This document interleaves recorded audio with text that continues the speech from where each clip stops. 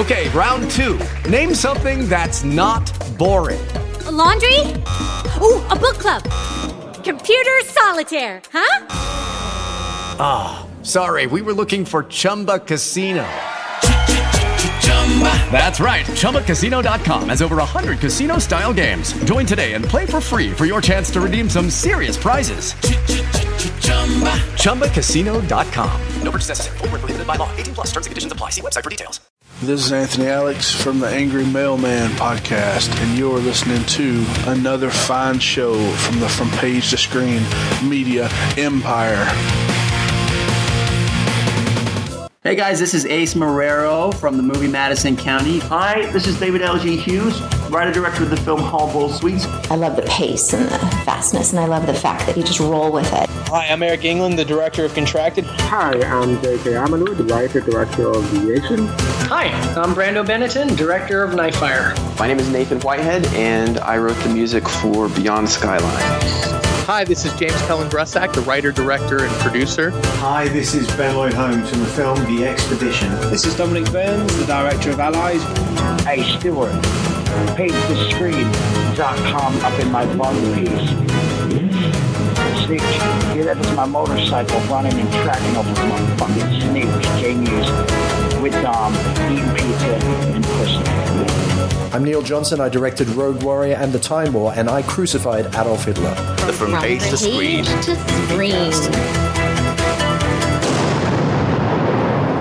Hello, sir. Hello, what's up? Hello, how are you?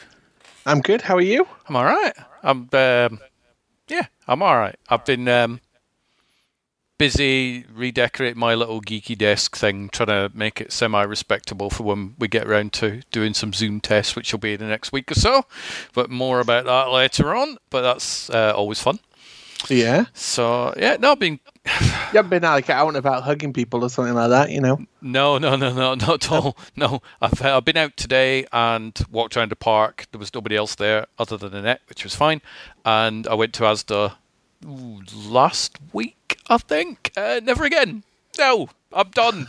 I am sticking to my Iceland home delivery online shopping, and I shall tell you why. So I went to Asda, and we walked downtown, which was probably half an hour's walk, which was fine. We had masks, so we had masks in our pocket, but we weren't wearing the masks on the way downtown because there was no people there. So we got outside Asda, and that was actually, it's my first time wearing a mask, which doesn't mean I haven't been wearing a mask. It just means that I haven't been in any shops since they said you must wear masks. So I thought, fair enough, I'll put it on. I kind of like wearing a mask. It's not easy to breathe, and it's by that I mean if you wear glasses, it kind of steams them up a little bit. But I was all right. It's kind of cool. Annette took hers off, her glasses, so she just couldn't see anything. So I was like the Labrador for the shopping trip. But I kind of liked it. It gives me a bit of a not quite Billy the Kid type thing. You're like, you can't see my face. I could pull out my 6-shooters and gun you down type thing. You know, that sort of Bane sort of mask thing. But I mean, I think it was a Tuesday morning, mid-morning. So Asda was kind of busy, but not packed. So it wasn't like Saturday morning shopping. And I kept score about how many masks I saw. Not including mine, not including Annette's. We saw 13, 13 masks out of probably 200-300 people. No staff were wearing masks. No staff seemed to be social distancing. And we kept our mask on, and we're like, we're just getting the hell out of here. So the Asda that we go to, it's got 2 levels, because it's quite it's a biggish one. So you've got to walk up this big ramp. You've got to go in the top door. That's the word I'm looking for. Very complicated word. Door. So you've got to go in that one. You can't go out the bottom doors. So it's everything's bottlenecked though, because there's literally only one door you can go out, and then a different door that you can come in. So if somebody stops in front of you, then you're stuck, and then it becomes like a bit of a train station type thing where all these carriages are parked behind you. So the woman right in front of me, who had nobody in front of her, decided, well, I'm going to stop and just send a text message, I think, on my phone. Oh, as you do. So I stopped about maybe 5-6 feet behind her and thought, I can either do 2 things. I can either wait till she's finish doing our texting, or I can be an absolute dick about it and go, excuse me, can I get past? I opted for the second one, of course. Why wouldn't you? So I went, excuse me. Oh, sorry, I didn't know you were there. Oh, because there's no signal in there. I went, yeah, all right, whatever. You don't have to justify why you were using your phone. And we carried on. And I remember saying at the top of the ramp, walking down, that's why I stay indoors. There's always one dickhead around. Blah, blah, blah. That wasn't the dickhead that we encountered. No. Oh. We walked down the ramp. Now, you've never seen the Asda that we come to, but basically you exit the Asda, you wait at the little road, you press the green man, the button to crosswalk, you go across to a middle island, and then you do the same thing again to get across to the main road, so it's like a stepping stone type thing. Yeah. So we were stood at the traffic lights, the first one, and there was a woman stood next to us eating crisps in a rather not a pleasant. You know, when you look at somebody and you go, "Look, I'm not Downton Abbey, but even I wouldn't eat crisps like that." So Annette sort of looked at her and I went, "No, just it's fine. Just leave it. Don't worry about it. She's eating crisps away. Maybe she's hungry. We don't care. It's fine." And so we crossed onto the first one, and with green man, and the light for the green man for the second one, I don't think was working. But there was no traffic moving. So Crisp Woman, as I'll call her, she started to walk on our left-hand side across the road. So we were slightly behind her, but to the right. It's a bit like JFK, sort of the magic bullet back and to the right. So she was in front of us. But then she stopped, and then she walked back into the road, looked at this white van, and spat a load of crisps out in the direction of the van, but onto the floor, just sort of like a... that sort of, oh my God. So I turned around, looked at her, and just went, nice. As you do. Because I'm wearing a mask. I don't care. It's like, I'm like Bane. I don't give a crap what I say to people. It's pretty horrible. She just looked at this van, spat a load of crisps on the road, and carried on. Now, it's bad enough spitting crisps out any time of the year. But when there's a saliva transferent pandemic, I think it's a little bit worse. So we carried on, and swear warning. There are some swear words coming up in a minute. So if you don't like, if you got children in the room, just put your headphones on. So she started walking again, and then she sort of veered round to the right of us, and she was headed kind of parallel towards the bus station where we were going. And so Annette and I were there. We weren't holding hands. We weren't cuddling each other, because it's like, even though we're staying in the same household, we still like to respect social distancing when we're out and about. It's just one of them things. So this woman, she was probably similar age to us. So she wasn't like a kid. She wasn't like an old woman either. She's probably similar age to us. Maybe like 6 months younger. Who knows? She looked at me and she went, were you saying nice because of what that van driver did to me, revving his engine? Now, by that, he revved his engine once because he was at the traffic lights, and somebody crossed the road in front of him, and the green man wasn't working, so maybe he had the right of way. I don't know. So, or were you saying nice because I spat at him? I could have just shut up and said nothing, but I was on a roll then, because I'd already had the thing with the mobile phone. I'd already gone nice because I'd been wearing a mask, so therefore I'm inhuman and superhuman. So I said, actually, I was saying nice because you just spat in the road. She went, who the fuck are you to tell me what I can do? He was trying to intimidate me, you fucking cunt. And I don't know if it's relevant. And, Abel, maybe you could tell me. Abel will be listening. This is an Asian woman, and this is relevant. I'm presuming she was Asian. She had Asian dress on and everything like that. So, you're fucking racist. And I'm like, how are we being racist? She went, you wouldn't have fucking said that if I'd have been fucking white. You're only saying it because I'm Asian. I'm like, no. I'm saying it because you just walked back into the road. I could have shut up, but I didn't. I said, I'm only saying it because you walked back into the road and spat in the middle of the road. That's bad enough doing it normally, but we're in the middle of a pandemic. So just get lost. Yeah, fucking cunt. Fuck you. Take your fucking slag home and fuck her up the arse. And I'm like, I beg your pardon. Oh, jeez. And she went, I bet when you two are drunk, you fucking do all sorts. And we're like, we don't drink. I am actually the only person ever born in Scotland that's never been drunk. It's probably why I got kicked out of there. So this other guy who was there, I'm like, what the frick's... He went, oh, seriously, don't worry about it. Just ignore her. So I'm guessing she's like a town nutcase that we didn't know. So we were walking towards the bus station, and she was walking parallel towards it, giving us this tirade of C words and F bombs and all sorts of abuse. You do this, it's because you have no fucking religion. That's what it is, you lot. I'm like, what do you mean, us lot? You're being fucking racist. I'm going to phone the police and tell them you're being racist. I said, phone the police.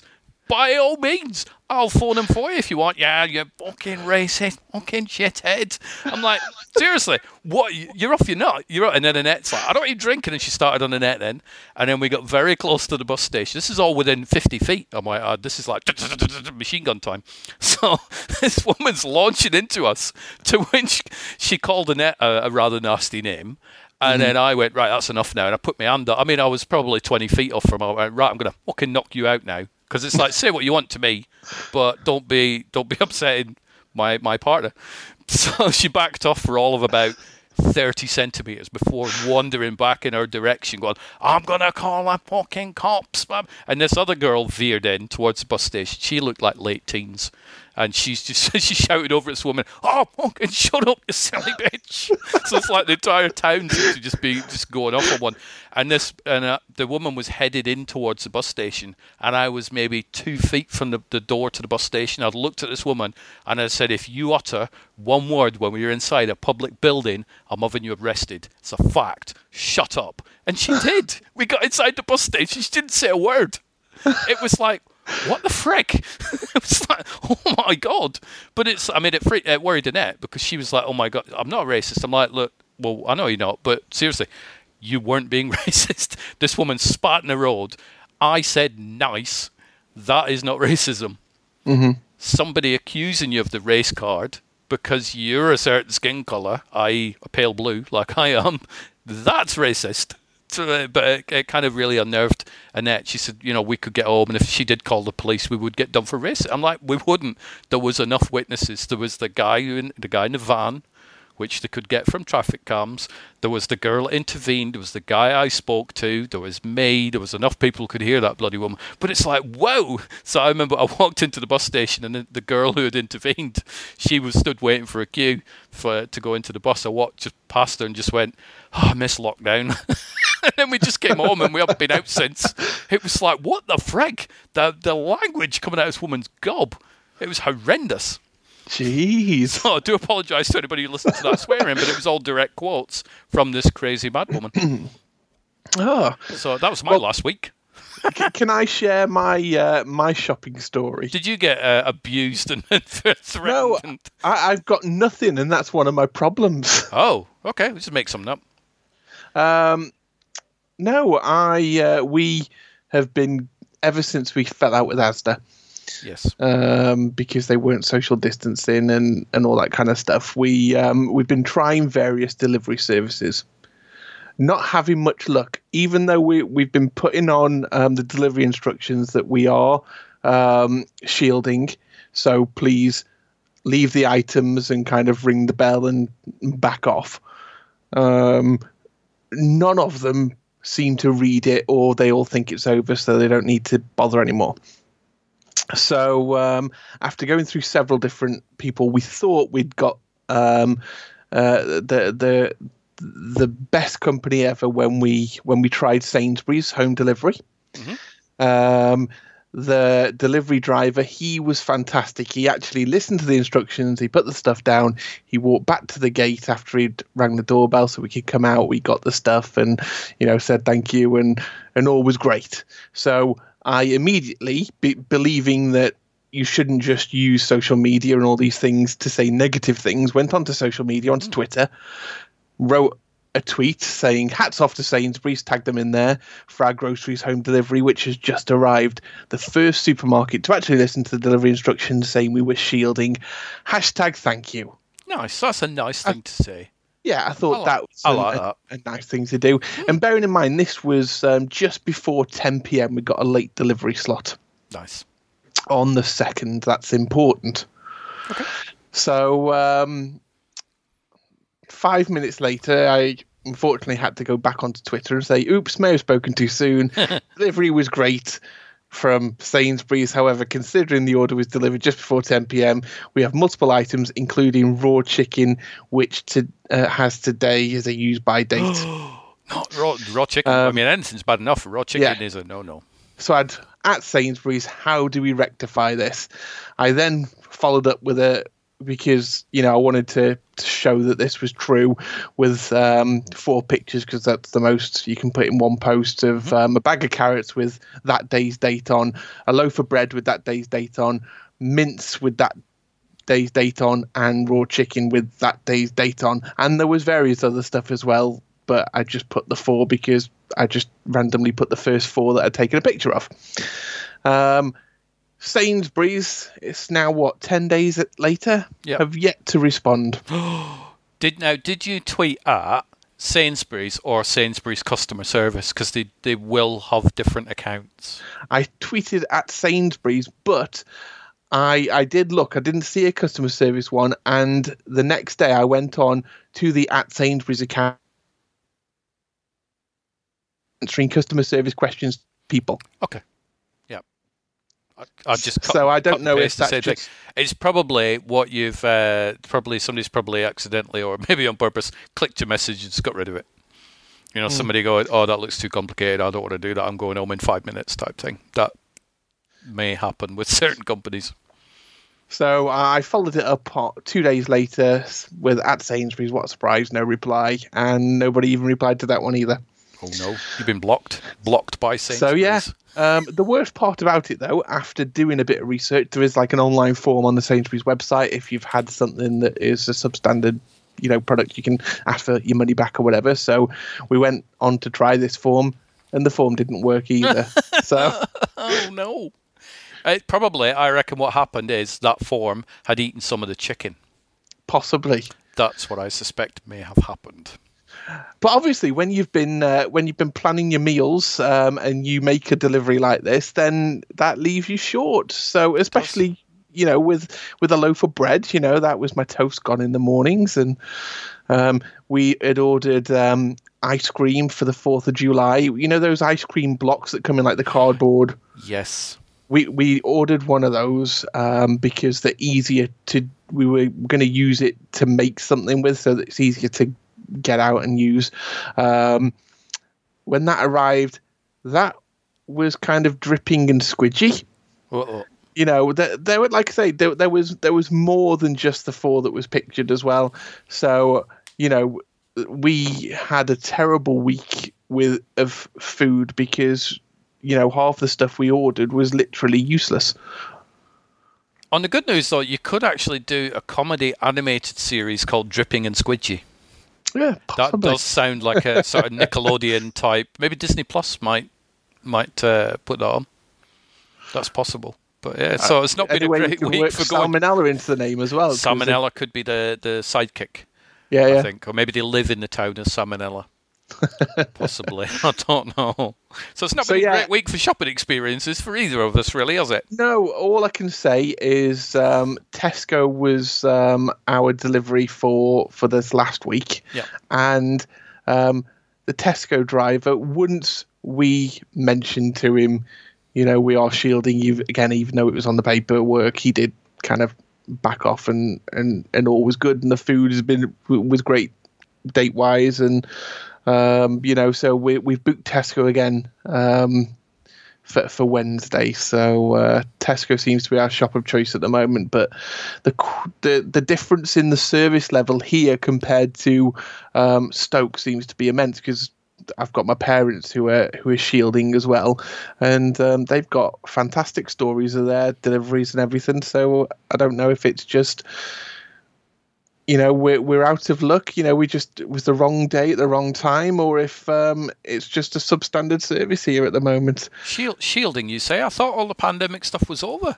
Well, that's because it's like things, isn't it? Because you can't go to a hospital. I saw a tweet from somebody the other night, and it was like she was due to go into hospital to give birth to a child, which is probably the best place to do it, I think. And unless Asda do a click and collect for that, which I don't think you do. And she said, well, my husband can't come in with me because he's not allowed to, But it's all right because he can go wait in a pub until I phone him up. And I'm thinking, that kind of sums it up really well. Oh, it does. It's very strange. And theatres aren't open, but swimming pools will be open from the 25th of July. So I don't see why. You see all these theatre people bleating and moaning about how they can't have shows. Go hold it in a swimming pool. Just stand at the edge of the pool and do your like Hamlet or some pantomime season before long. Just do it at the edge of the pool, and the audience can all be pretending to swim. So I think or do it in a pub. I'm sure you're really happy that the government's giving, letting you go out and spend 20 quid and get a tenner back on your pub meals. So, in a couple of months they can charge you more taxes for that privilege that you won't get to use yourself. It's 4 or 5 months or whatever since lockdown. I don't even know what month or year it is anymore. I'm like Michael Biehn in the Terminator. What year? It's like, that's me now. I don't know what year it is.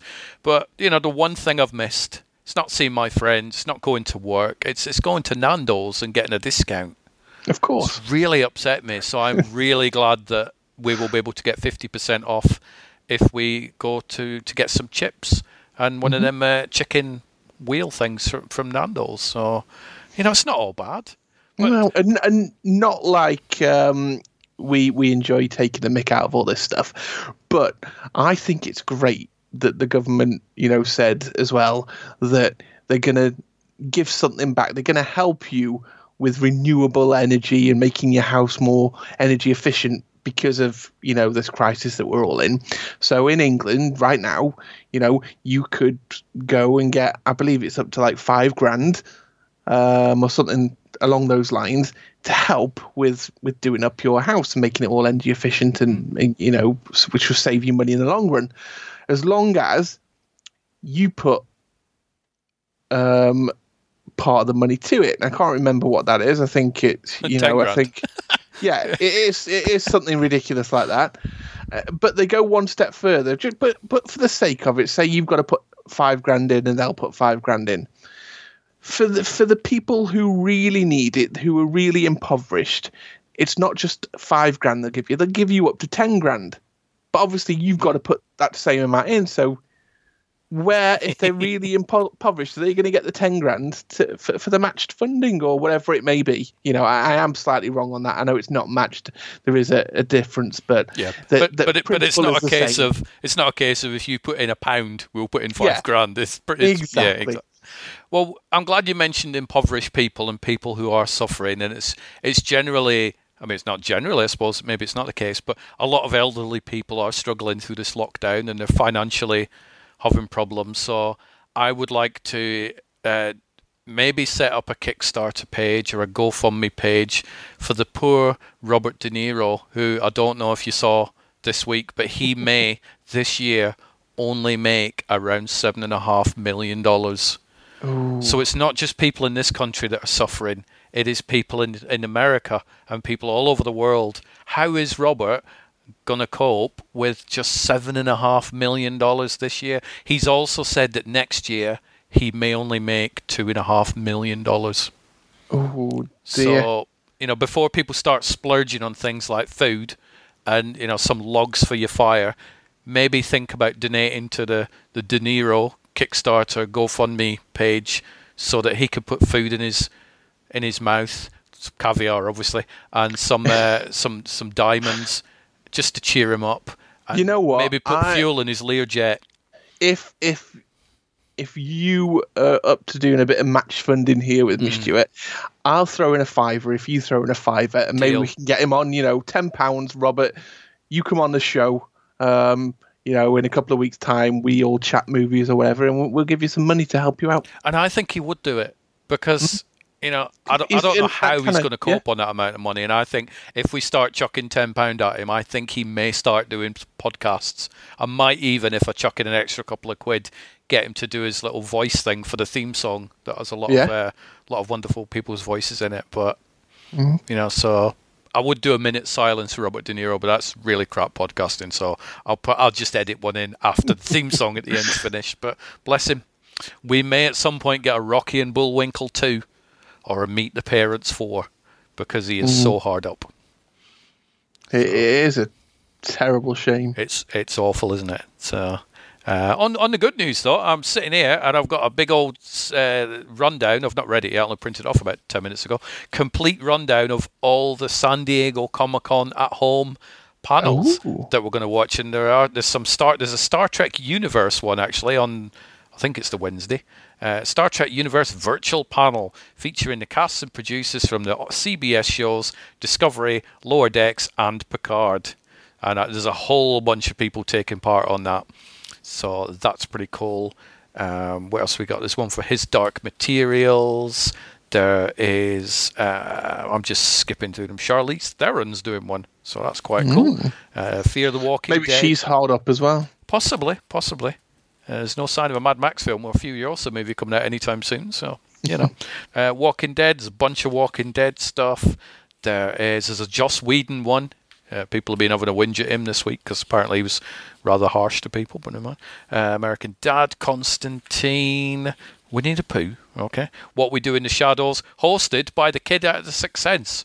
That's kind of a weird one. And there is a Picard 2020, a literary retrospective, which is talking about how Picard has changed on screen and on the page. Maybe you could join in with that one and tell them that Picard is poor when it comes to Star Trek thing. But I can send you that full list of stuff so you can have a look at all the panels.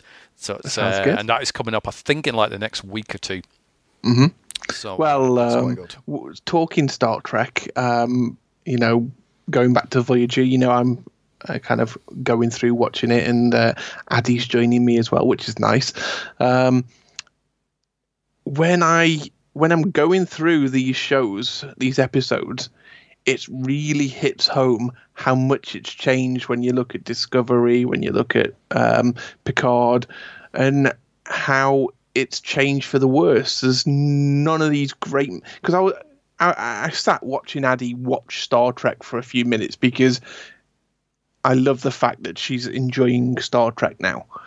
And I thought, I can't think of anything better for you to be watching because this is teaching you some fantastic values. Yes. But you don't get that in Discovery and Picard. No, you don't. And I have started rewatching Voyager. Thank you very much. Not only that, because they're all on Netflix, which is great. And I thought, Voyager isn't my favourite Star Trek, but I've seen all the DS9s and I've seen all the Star Trek Next Gens, but I've not seen all the Voyagers. So I thought, after we've been talking about it, I thought I'm going to start watching it. So I put Caretaker on, and I'd put it on in the bedroom. So it's like, right, put it on, and it's like, what's this? It's Star Trek Voyager. Oh, that's all right, of Orange is the New Black. I'm like, it is, but it's way before Orange is the New Black. And she's like, what's this one about? When's this one set? I said, well, this is set around the same time as The Next Generation and Deep Space Nine. Right. Mm-hmm. So is it, where is it with relation to Picard? Well, it's a bunch of years before Picard, because Picard's now old. Right. Mm-hmm. So what about Captain Kirk? So I had to explain the whole timeline as The Next Gen is like 80 odd years after Kirk's time and blah, blah, blah, and all that. She went, all right, okay.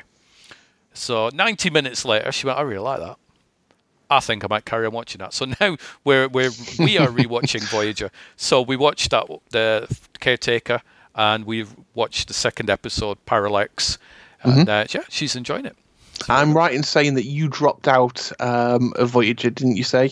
Yeah, I dropped out. I remember seeing the first 2 seasons, and I don't think I saw when 709 came into it. I've seen clips and stuff when she was in it.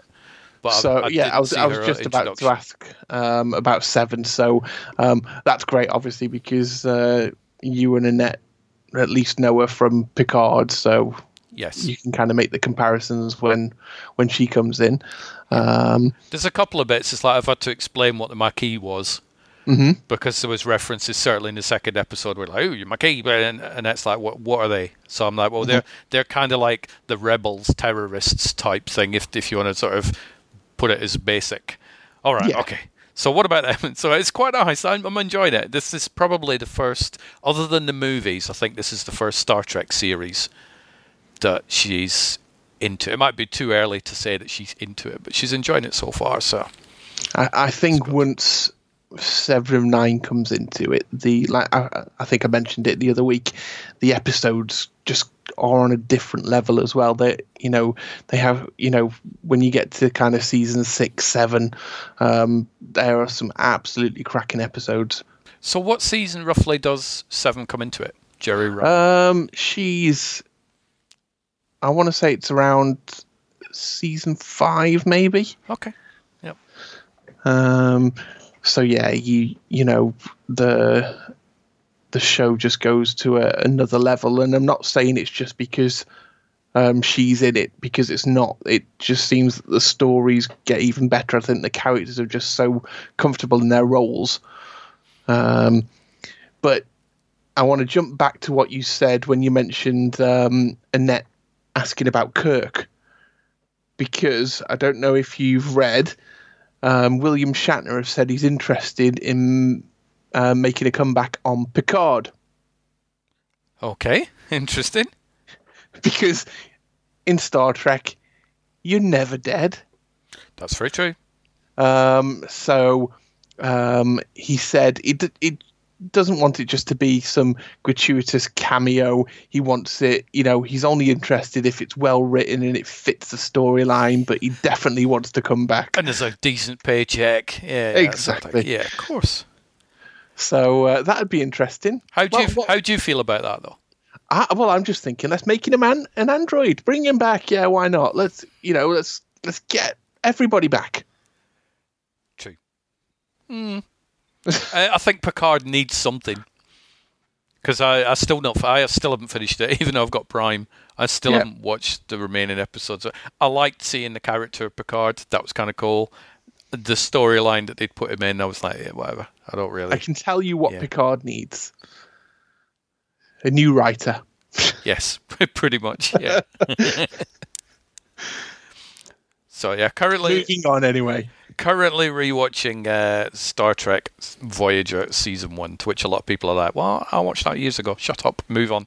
So I finished watching British TV series Liverpool 1, which only lasted 12 episodes, but it was great. So I rewatched that one and then found out that damn thing's on Amazon Prime. So, well, brilliant. I spent about 3 years waiting for the DVD price to drop, picked it up, and it's all on Prime.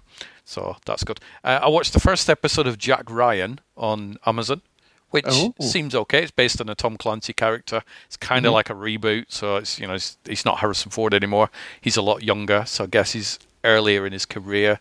It's 2 seasons on Amazon. It seems like it's all right, actually.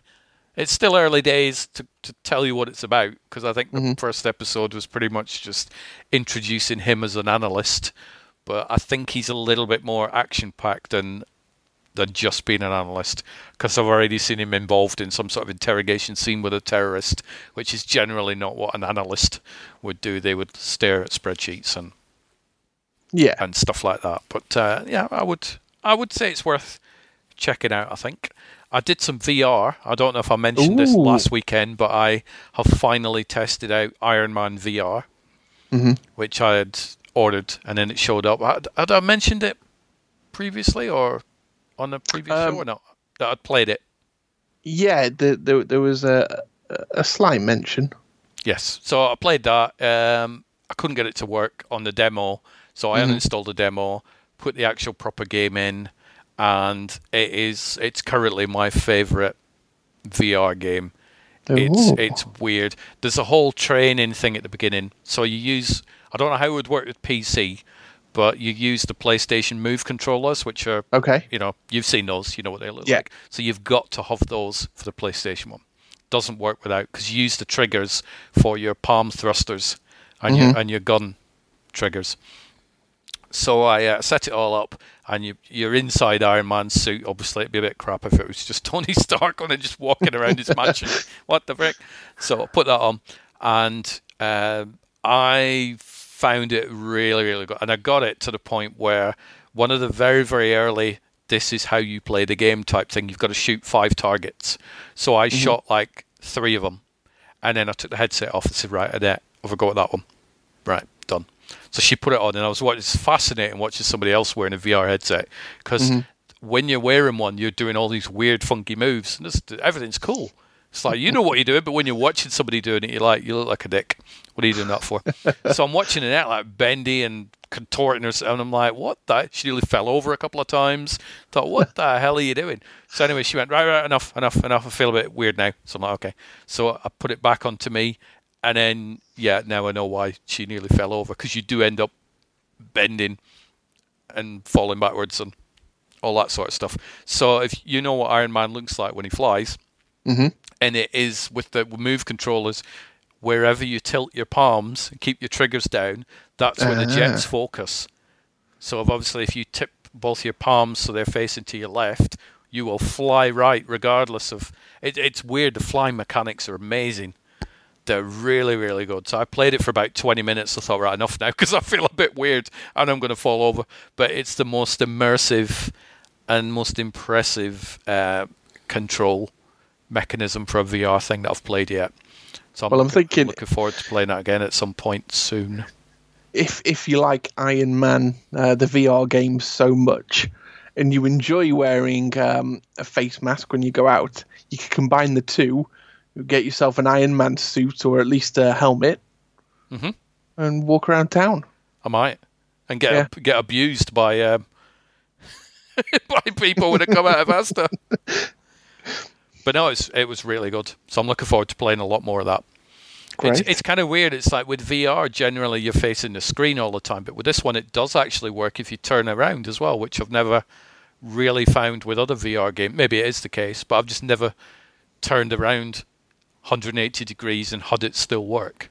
But it did. So good stuff. And it was £29.99 as well. So it was one of the cheaper ones.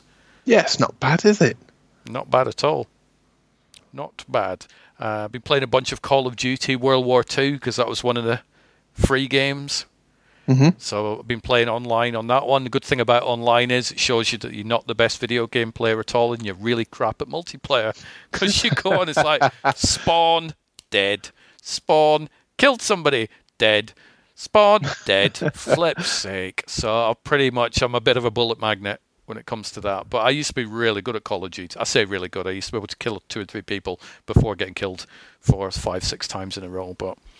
So I downloaded that. Bob tipped me off that the free game on the PlayStation this month, there's a basketball one, which I'm not really fussed about, and there is Rise of the Tomb Raider. So I've played that before, but I downloaded it again, because why wouldn't you? Because it's free and I don't have it anymore. And apparently in that, there is a VR component for one of the DLC levels, which will be good. So I'm looking forward to getting to that part. The only problem is it didn't store my save games, so I've had to start the game from the beginning. So I'm starting that again. But at some point I will be playing Tomb Raider, or Rise of the Tomb Raider in virtual reality. Sounds good. So any video gaming going on at your end? Been playing some more Minecraft Dungeons. I'm really enjoying this kind of new Pac-Man 2-player game. I still can't get past this certain point. It's the whole game is timed, so I seem to always get to a certain level, and then that is where my time runs out. So it's getting a bit frustrating, but it is a fantastic game. You know, a great upgrade to the original Pac-Man. Yep. So yeah, a few, but nothing new. Okay. Well, we've been projectoring. Ooh. God, it's such a difference. If I had £1 for every time Annette said, "I'm so glad I bought this projector," I'd have about £7. It makes such a difference on films. It really does. I mean, we're watching films that we've seen before, but watching them on a massive screen or a massive projection makes all the difference. I mean, have you ever measured the size of the projection screen, you know, the screen that you've got? I did, and what did I want to say it was something along the lines of 110 inches we were usually watching on. Okay. But I think the most I ever got it up to was about 130. Oof. Well, we were in about 102 to 105, so you got a few more inches on me there, Rob, but it's not all about the inches. It's not. It's about the quality, and I think we're getting about 1080p on ours, which is quite good. I did look into 4K projectors, but then I saw how much they were, and I'm like, I quite like the 1080p. And I have seen 2K projectors, but I'm not sure what the resolution is on a regular Blu-ray. I think it's just 1080p, isn't it? I don't know, unless you've got a 4K player or something, which I do. But so maybe in the distant future I might up it to a different resolution. But so far, what have we watched? And these are all big screen projections as well. Let me have a look. No, didn't watch that one. So we started off. Where are they? I don't even know why I'm looking for my list. They're right in front of me. So the first film we watched was Seven, which is the Brad Pitt, David Fincher film, which was amazing, which I have seen at cinema before. Then we watched Sucker Punch, which we spoke about last week, which is on your list of films to watch. Then we watched Steve Jobs, starring Michael Fassbender, which is still an amazing film. Then we watched Neil Blomkamp's film, which stars Matt Damon and Jodie Foster, Elysium, which is a nice, big, epic science fiction film. Then we watched the first Jurassic Park from 1993, which was amazing. Classic. Then it was the next choice, which was It, Chapter 1. So we watched that one again. And then my choice was Schindler's List, which was, wow, that's definitely one of the highlights from watching it on a small screen to watching it on a big screen. Absolutely amazing. And then last night we watched the 160-odd minute Christopher Nolan epic Interstellar. So we're not watching the film tonight for obvious reasons because I'm podcasting, so Annette's got a night to catch up on with the TV, and tomorrow we will resume watching films on the big screen. Now I've got you some trivia. Oh, I also, film-wise, this is going to be a weird show because I've pretty much told you most of the films I've watched, but I've finished off the Maze Runner movies. And you were spot on. The first one was really good, and then they got worse. I'm not even sure I finished the third one, to be honest. The Scorch Trials, the second one, I thought was okay as a film on its own. Yeah. But it's like, where's the maze? I kind of like the maze. I like the maze thing. That was different. This is it is very different and, unexpected. And then we go into, I've seen films like this before. And you're kids in the desert. Run. Okay. Yeah. Kind of all right, and then you get into the Death Cure, and you're like, "Is this connected to the Maze Runner?" Because this is kind of, and then Will Poulter shows up again. You're like, "Hang on a minute, thought you died in the first one." Oh, but you didn't see me die. You left me to die. Oh, okay, right. That's a nice little loophole. But I think all in all, it was not. The Maze Runner is a great film, but I didn't really enjoy the franchise. I don't feel a need to rewatch them again, other than maybe the first one I would watch again. Yeah, when the Maze Runner was originally released, I remember watching it, and I raved about the film. Everybody I spoke to about it, I was saying, you've got to watch it if you haven't seen it. It's a fantastic film. And then I had that kind of suspense, I can't wait for the second one. And then the second one came along, and I thought, oh... Yep. It's like, no, it wasn't good. It really was, which is a shame because I was looking forward to watching that, for quite a while. So I think the next franchise I will tackle is going to be Divergent, which again I suspect it'll be. Well, the first one was good. What happened? No, you see, I quite like the Divergent kind of franchise all the way through. So. Oh, good. So there is hope. So it's definitely not another Maze Runner. No, not for me at least. Repeat of that. So, but I found you some trivia for Jurassic Park. Ooh. Right. So the Tyrannosaurus roars apparently were a combination of dogs, penguins, tigers, alligators, and elephant noises. Wow. Didn't know that. And in the film, which is just over 2 hours, I think, there's only 15 minutes of dinosaur footage in the whole film. 9 minutes are animatronics, and 6 minutes are CGI. That is not bad. That for an over 2 hour film, you kind of think you get more dinosaurs than you do, really, but you don't. But ever since watching that movie, though, and now with the new knowledge we've gained on dinosaurs since Jurassic Park was filmed and came out on cinemas, I always wonder if they were to make Jurassic Park now, would these dinosaurs have feathers on? Because they believe a lot of them do. And at the time, back when Jurassic Park was done, we thought, well, no, they were just like kind of scaly lizards. Do you think what they'll do in the future is if this film is on a streaming platform, they will remove the film and then bring the film back with a warning saying, please be warned, this film contains outdated dinosaur knowledge. Yes, stereotypes. Because we did speak about every film having a warning. I think that's the only way to go with Jurassic Park, I think. It is. It's that one. So just, get it off and put a warning on.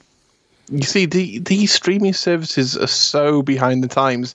If we were running one ourselves, the warnings would already be there. Yeah, I would have warnings running whilst the film was on.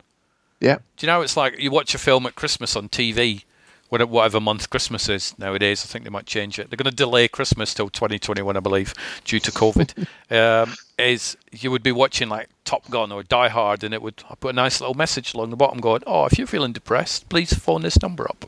So I'm doing that on the streaming platform.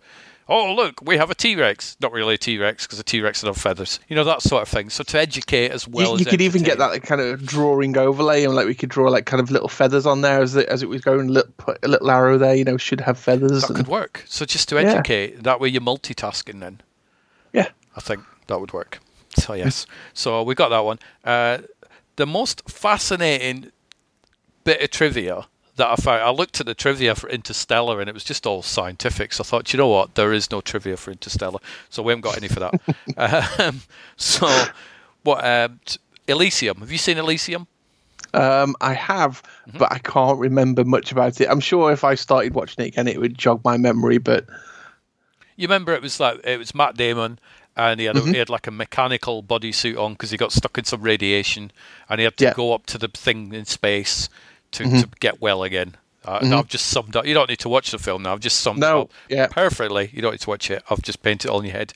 Apparently, to prepare for the role, Matt Damon had 4 hours per day in the gym because director Neil Blomkamp took a picture of a big buffed out model and stuck Matt Damon's face on it and went, "That's what I want you to look like."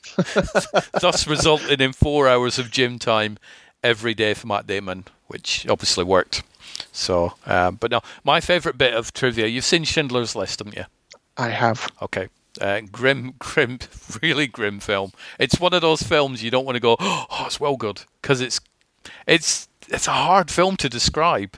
It is a good film, but it's not an enjoyable film, but it's a film everybody should watch. But you can't go, oh, watch that, you'll love it, because you don't. You're not going to come out of Schindler's List going, I'm so glad I took popcorn with me to that one. It's a weird sort of film to review, but it's an amazingly powerful film, and even better on a massive wall projected. But you remember the girl in the red coat? Yes. And she lived. Wow. She actually lived, because we were watching the film, I mean, she doesn't live in the film, but a lot of people I know who saw the film years after would laugh, and genuinely they would laugh at this. Oh, look at her, why is this whole film in black and white and she's in red? And then you have to explain to them, you don't know, because Oskar Schindler, when he was on the embankment sitting on his horse, and he saw this little girl a few times, and she seemed to just walk through all the chaos. Nobody seemed to pay any attention to her, and I always remember that she wore a red coat. So that's why in the film this girl in red pops up. A lot of people would like snigger and giggle at it because they're idiots basically. And then later on in the film you see her body in a truck being carried away, and she's in red and whatnot. So I said to Annette, I said, I wonder what her name was, as in like who the girl in the red coat was. Her name is Roma Ligocka, Ligocka, and she lived, and she actually wrote a book called The Girl in the Red Coat, a memoir. Wow. So I didn't know that until I looked it up. I'm like, holy crap, she lived. So a bit of theatrical license there. But it's nice to know she lived. It is. So I watched that one.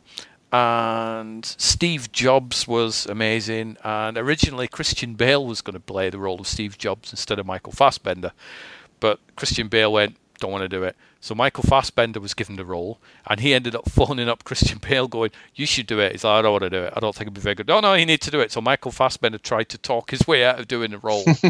And Leonardo DiCaprio was also meant to play it at one point as well. But wow, Steve Jobs is an amazing movie. You see, whenever you say it, if you type it on Twitter or you say it on a podcast, my brain just shuts off and goes yawn. To which? To Steve Jobs. Really? See, do you know what is? And the one saving grace for this is Bob hates Apple. I do as well. With a vengeance, right? Bob does. He does. It's annoyingly, and Bob may join us at some point. Who knows? But he despises Apple. But he trusts me when it comes to films.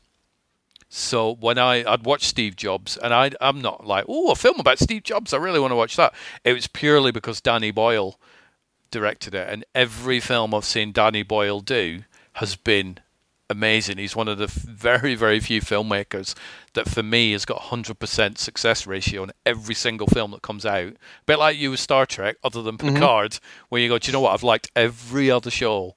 So if they did Star Trek Steve Jobs, you go, but Star Trek, so I'll give it a go. I've got to watch it. So I watched Steve Jobs, and it blew me away. Not because it's not a biopic. It's not a film about Steve Jobs becoming Steve Jobs. It's more like a stage play. And I remember telling Bob about it. I said, Bob, I have just watched my film of the year. And he's like, what is it? Steve Jobs. He's like, ugh. And I'm like, oh, seriously, watch it. You'll love it. And I was one step away from nailing his feet to the floor and making him watch it for this guy that hates Apple. And if you ask him, do you like Steve Jobs, he will say he loves it. And I think that's the only Apple thing that he owns now is the DVD or the Blu-ray of Steve Jobs, because it is such a clever film. I don't want to tell you about it because it's... I might watch it once I exhaust every other thing ever. If you find some film that you think, I'm going to get him to watch that, and you watch Steve Jobs, I will trade you, just like Bob and I did to the Seven Samurai and the Thelma and Louise. And I watched Seven Samurai, and it was a good film. So I don't feel a need to watch it again. I would rather watch Steve Jobs again. So do you want to know what one of my films of the week is, though? Go on, then. And I'm kind of back into documentaries at the minute. So I've been like browsing around on the streaming platforms trying to find things to watch.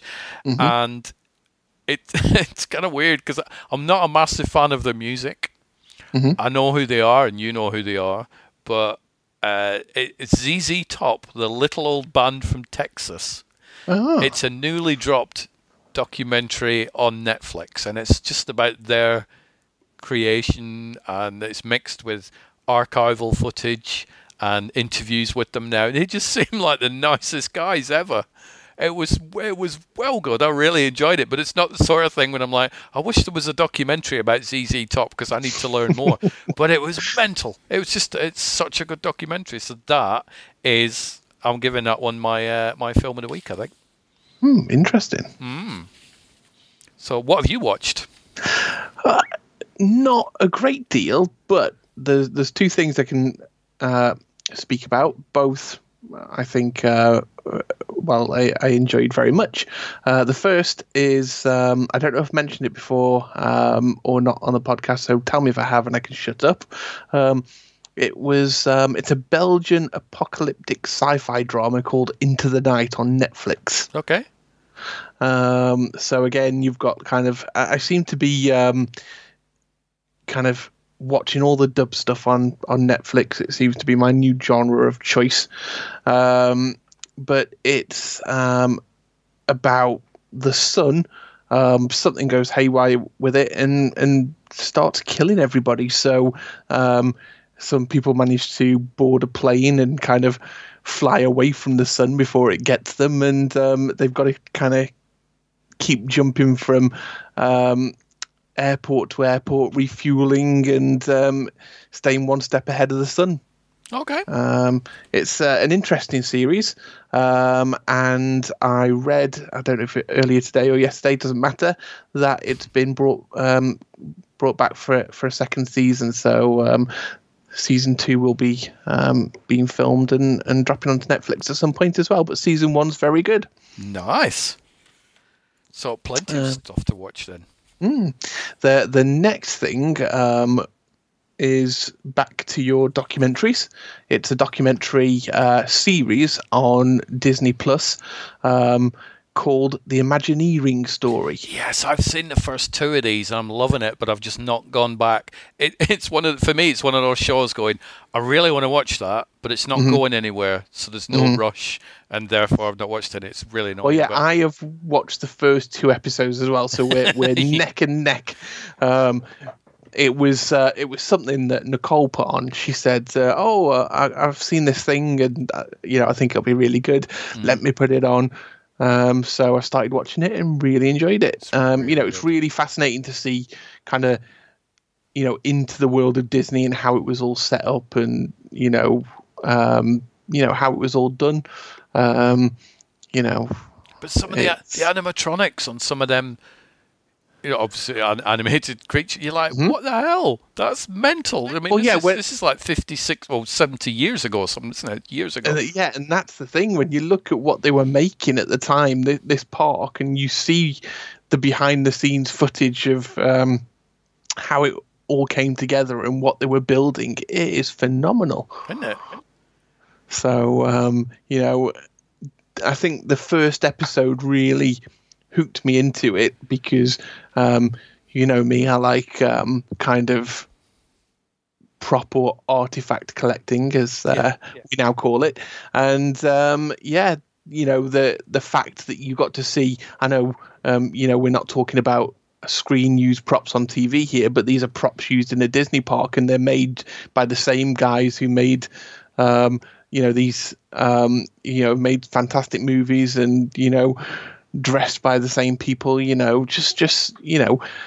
amount of detail that went into It's a Small World, all, the money spent on the fabric, and for every single one of these characters had this, elaborate costume made that probably cost more back then than my average everyday costume I wear walking out of the house. So anybody who's got Disney Plus, check The Imagineering Story out. It's really got, I think, with Disney Plus, I think I've watched all The Mandalorian, so I enjoyed that. Other than that, I've maybe watched 2 films, but everything else I've watched has been The Imagineering Story, The Gallery, which is a look behind the scenes of the Mandalorian, A Day in the Life of, which is a look behind the scenes of various people that do various roles at Disney, Pixar in Real Life, which I watched. So it's all these little documentary things that I find are far more fascinating than, hey, look, you can watch all these movies that you've seen before. I don't want to watch, like The Kid starring Bruce Willis. I'm all right, I'm good. Let me watch something like The Imagineering Story.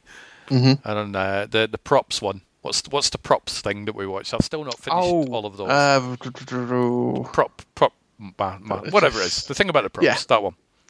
That's really good. How we just get annoyed why they keep faffing around and updating. Well, let's just hack this prop to bits and let's just update it so it's not the thing that you've seen on screen.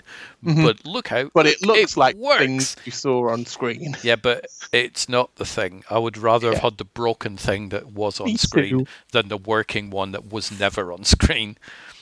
So. Yes. Speaking of Disney and Disney Plus, today I can't give you the name of it, but no, I can't because I don't know what it is. But whilst I was having my lunch, Addie and Nicole, they were watching something on Disney. These, I think they were done for lockdown. So they were like sing-along programs that I think each program's about 15 minutes, something like that. And they go to various people in the Disney world, so people who may have voiced characters or been in films or just celebrities. But with this, she sang one of the Moana songs, and I just remember thinking Moana should have been done as a live action. Do you think so? I mean, probably. To be fair, Moana probably will get done as a live action at some point. I know, and that's what upset me, because I thought, by the time they do it 20, 30 years down the line, we won't get The Rock as Maui. We won't get the person, this actress who played Moana, who would be perfect for the job, because, well, for one, she is Moana, the voice of Moana anyway, and she looks just like her. So yeah, I thought, or if anything, they should have done both. They should have done the live action one and the animation one at the same time. You can't do them both at the same time. Why not? Because that would get very confusing. Do it. That would get confusing. So, Bob. Hi, Bob. Good evening, sir. Hi, Bob. So there's two films on at cinema. There's Moana, the live-action one, and there's a Moana, the animated one. Which one is Emily going to go, I want to go watch that? Probably neither. That's killing But if you were the person to go to the cinema to see Moana, and there was some fantastic double bill feature for an extra $5, would you go and see both? Yes, you would. Right. Don't know. Probably not with Emily. So Neil Johnson, how are you doing? Can you hear us, Neil? Earth to Neil. He's got his microphone muted. Neil has got his microphone muted. Right. Okay. He's lurking. He's just watching from afar. So. Anybody else here with us now? If we got The Rock here, because he'd be great for some input on this as well. The Rock actually prefers to use Zoom. So had we managed to do those Zoom tests, maybe we would have Dwayne Johnson with us talking about Moana, the live-action movie. So, how the heck are you, Mr. Whitworth? I'm not too bad. Just made it back in. Apologies for the delay. It's okay. Oh, you've been to the local beach, have you? No. I am at the local beach. I had to go away from the local beach. Basically, I had to take my daughter back home. She'd been with me for a few days. So I hope you've all both had a good time. Oh, yes, definitely. I'm looking forward to a fortnight when I've got her for a full week. Ooh. School holidays, of course, back end of this week. I find it so bizarre. I know it sounds school odd, holidays. It does sound odd, but it's kind of weird. So yeah, we've covered a whole bunch of stuff. We haven't obviously covered any films that you've watched, Bob, because you're not here yet. I've not covered any movie news. We have covered the poor, destitute Robert De Niro, who is financially struggling. So if you do have any spare coppers around, please donate them to the Robert De Niro GoFundMe page, because he's only going to make around $7.5 million this year. So we do need to look after the guy. He's done us well over the years. Well, I was going to say, $7.5 million.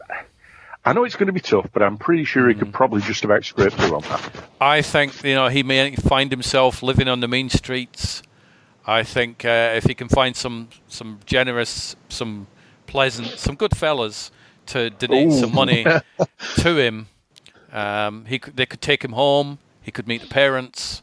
There might be children there. Just be nice to the little fuckers. It's quite good. Well, yeah, he could always be a taxi driver or something. He could always be a taxi driver, exactly. Hello, Neil. Hello, Neil. You found the unmute button. Well done. Yay. I'm gate crashing this podcast. And why not? More than welcome. Excellent. So, other movie news. Did everybody see Rambo: Last Blood? Yes. I've seen that, yeah. It may not be Last Blood. Stallone is not only hinting at a reboot or a sequel or whatever for Demolition Man, which everybody's been crying out for, have they really? But maybe not. He may bring back Rambo. And he's also teasing, this part does actually get me excited, an extended version of Rocky IV. I'm genuinely excited about that. It's like, give me more Rocky IV, please. The 84 minutes or 86 minutes was not enough for Rocky IV. I think Survivor needs some money, so if you can bring another version of that out, they'll get a few more pence for Burning Heart and Eye of the Tiger, so that'll be good. But genuinely. I was going to say, I don't mean to sound negative, but I was getting worried then when you were getting hyped. I thought, if he's going to mention something like, Judge Dredd 2, I'm out of here. No, I quite like Judge Dredd.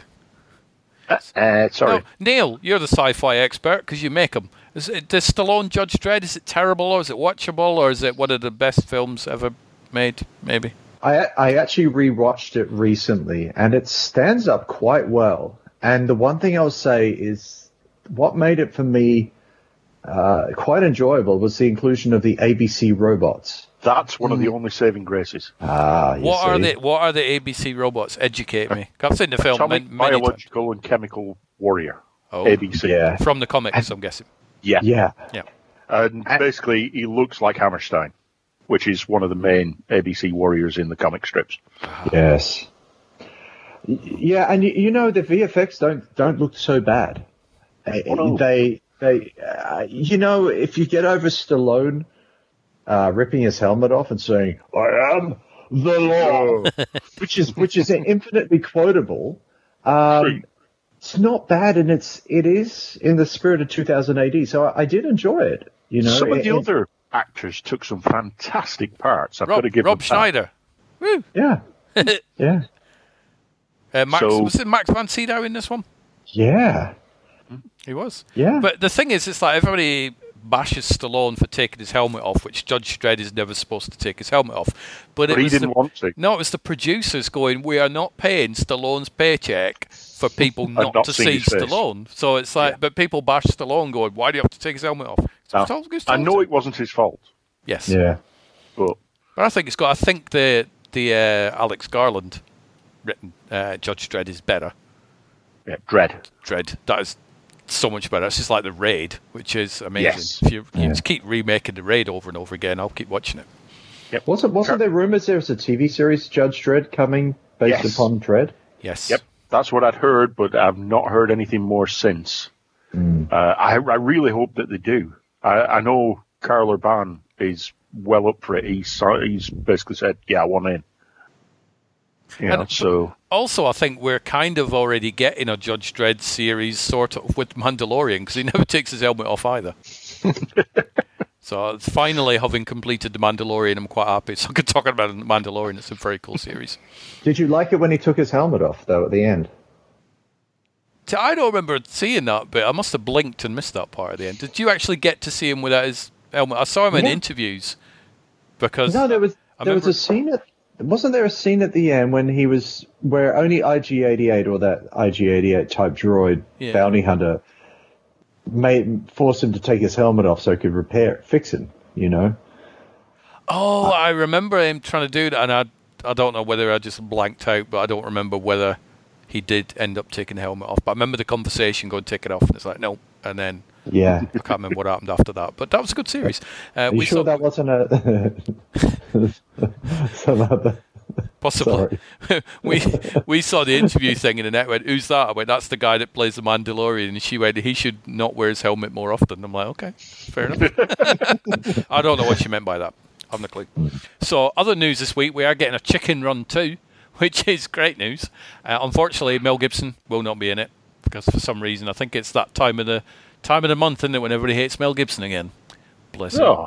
And but also actress Julia Sawala, who played Ginger. I don't like pies. Yep. She has apparently been told that they're recasting her role because her voice doesn't sound young enough. Yeah, she's too old. So she took to Twitter and pretty much flamed Aardman for that, going, "I did a voice test. My voice sounds the same." So she's not happy. So she's having a right pop at Aardman for recasting her. I'm more miffed that Mel Gibson's not going to be in it, because I like Mel Gibson. I think Mel Gibson's great. So, but that's just me. Ready Player 2. Bob, you're going to be excited about that book, aren't you? I am, yes. Coming out, I believe, is it 24th of November? The book's meant to be published? Is indeed. Yes, I will be, well, I'll have read that before the end of November. You'll have read that before the signature dries on the Amazon delivery, probably. And I may end up reading it never. I'll watch the film if and when it comes out. So, but yeah, that's you really need to read the book, sorry, but... I ain't got time to read book. Well, I do, but I've got too many films to watch. I've still got like 4 films of Neil's that I've not watched yet. There's just no excuse. So when I've watched all of those, then I can read a book. I'm going to enter them into the film festival to force you to watch them. Go for it, yes. Yeah, that's quite good, actually, yeah, you've kind of got me there. It's like, yeah, I'm going to watch that one. But because I know you, then I can actually say, I will not be judging those. So I could actually get away without watching them. But no, I would watch them. So the film festival's going really well, actually. I'm quite... Excellent. It's a learning curve, but it's fun.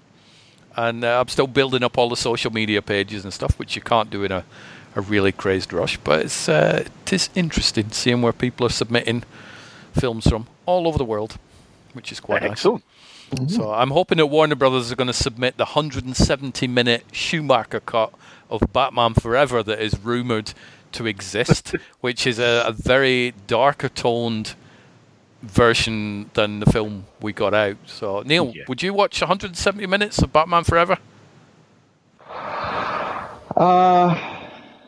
Which one was that? That's not the one with the Riddler, nipples, was it? It's the one with the Riddler and Tommy Lee Jones as Two-Face, and Drew Barrymore in the mask. Which Batman was it? Val Kilmer.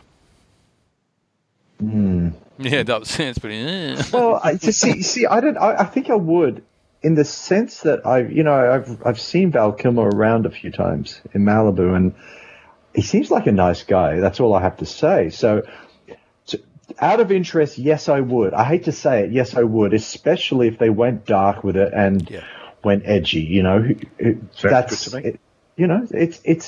I have a suspicion there may be something interesting there to see. So for me, it's like I really am a fan of Joel Schumacher's films. Pretty much, they were never the same film over and over again. I forgive him for Batman and Robin because he just bowed to peer pressure from the studio who wanted to sell Happy Meals and all that sort of stuff. And he's on record as saying, "Yep, I kind of dropped the ball on that one because I didn't put my foot down," and it just turned into a train wreck and became bat nipples and whatnot.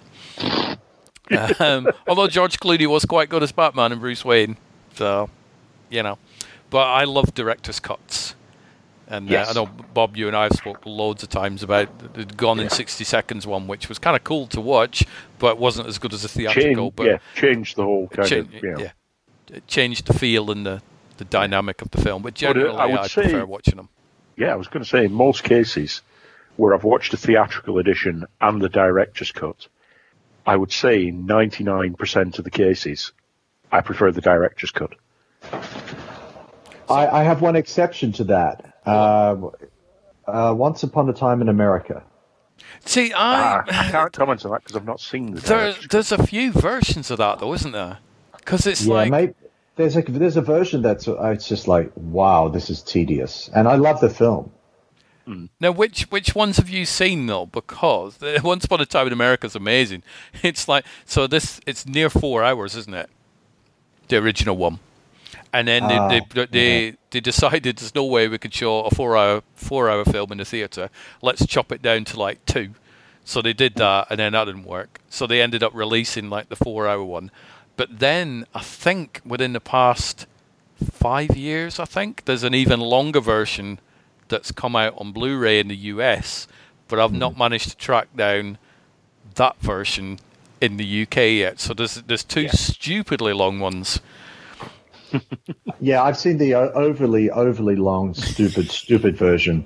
Yep. And I hate to say it, I adore the 3 hour version. I think this is the 4 hour one, is the too long or the 5 hour version. Yeah. It's just like, well, we have this footage of, Robert De Niro walking into the shop, and it's like, let's just use every single angle of it, every single moment. It doesn't tell you anything new about the character. I don't know. I love the film, but it's like, what is going on? It just seemed to be an excuse to re-release it. So you've got 139 minute, which is 2 hours 20, butchered version. Then you've got the 229 minute one, which is the one I've got, and then now there is a 250 minute extended cut for that one. And that is 4 hours 10 minutes. I mean, it's not exactly, I love the film as well. I think it's a beautiful looking film, but my God, it's slow. It's a slow paced film, whatever you watch. There's no raging gun battles, and it's lots of moody scenes in hallways and people in bars smoking cigarettes and all that sort of stuff. But it's a gorgeous looking film, but it is too long. It's not Apocalypse Now by any means, is it? No, but imagine, as I said, if you haven't seen that super, super long version, I found it, I love it. I couldn't watch it. I watched it, but I was like, I'll never watch it again. And it's somebody out there must like it. So you've done director's cuts and various, different versions of your films. What makes you go back and go, I need to rejig a film? Oh, dude, I don't even start. I look, I've got friends who work for the big studios who do the big movies, and I discuss things with them, and they always tell me they envy me because I have more control than they do. there's, and I mean, I've been pretty much. I mean, man, how do I explain that one? Give you a good example. Okay, so Humanity's End. It's a film I did in 2006. One of my more liked movies. I love that film. It's very Firefly. I like that's to sort of very basically sell it to Bob. It's Firefly-ish. I like it. Sounds good to me. The captain reminds me of the Nathan Fillion type thing. And I hadn't seen Firefly at the time, so... How much did that annoy you when you watched Firefly and you're like, hang on a minute? Well, actually, yeah. It didn't really bug me because I made a movie I wanted to see, and then somebody made the TV series. Yep. So it was okay, But for me, did the movie... The original script had all this other stuff in it and some really good character stuff. And the sales agent said, don't do it. Don't shoot that stuff. You're wasting your time. I mean, the movie cost me a ton of money.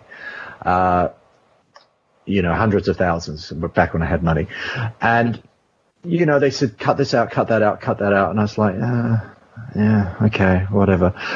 I listened to them. And it was a mistake to listen to them because I was on the right path, I did everything they said to do. Believe it or not, if you ever see Rogue Warrior, one of my later movies, the character Hoagland was in that movie as well. Yeah. Exactly Hoagland, So it had a lot in it. And it was I would say butchered by recommendations. I stupidly listened. Then we did a rough cut. Then they decided they wanted the movie immediately, so they leaked out. They released the rough cut without my permission, by the way. Rough cut. That was, I'd say, 90% done, but there was some stuff I had to change in it. So, and that was the version most people saw. Yeah. Yeah. Oh, sorry, did you lose me? Yes, only for a second. Oh, sorry. Okay. Hey, you were perfectly clear to me. Okay. Anyway, so there was that version, and then so finally I did the version. I kind of rushed my version of the film out, which was the director's cut, which was always meant to be the proper version of it. And people who saw that liked it a lot better. Now, that being said, if I go back to, I want to go back. This is the pain of movie making. I want to go back and do the original version that I wrote. And, I actually toyed with the actor trying to get him back for those extra scenes that I wrote. And he actually wasn't that interested in reprising the role. I sent him an offer and he didn't respond, and that was a little painful. But it's like, okay, he's not really acting anymore, so that's fine. But I am going to revisit that movie and let's just say do the proper version of what it was always meant to be, maybe without his participation, but with the other actors. And, we had a lot of problems doing it. So I'll give you an example. There was an actor who turned up in the film. This is the last day of shooting. We had this big studio booked and everything else, and he had not prepared his script. And it was a lot of dialogue and stuff.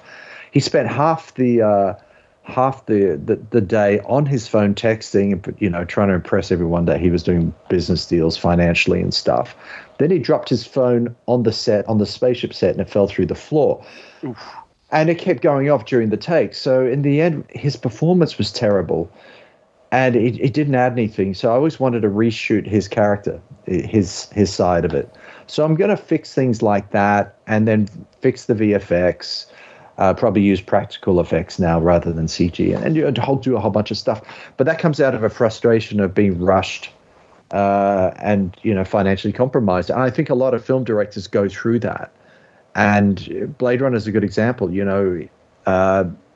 where it's kind of like Ridley Scott was forced to put in some dialogue, some voiceover stuff in the film. Yeah.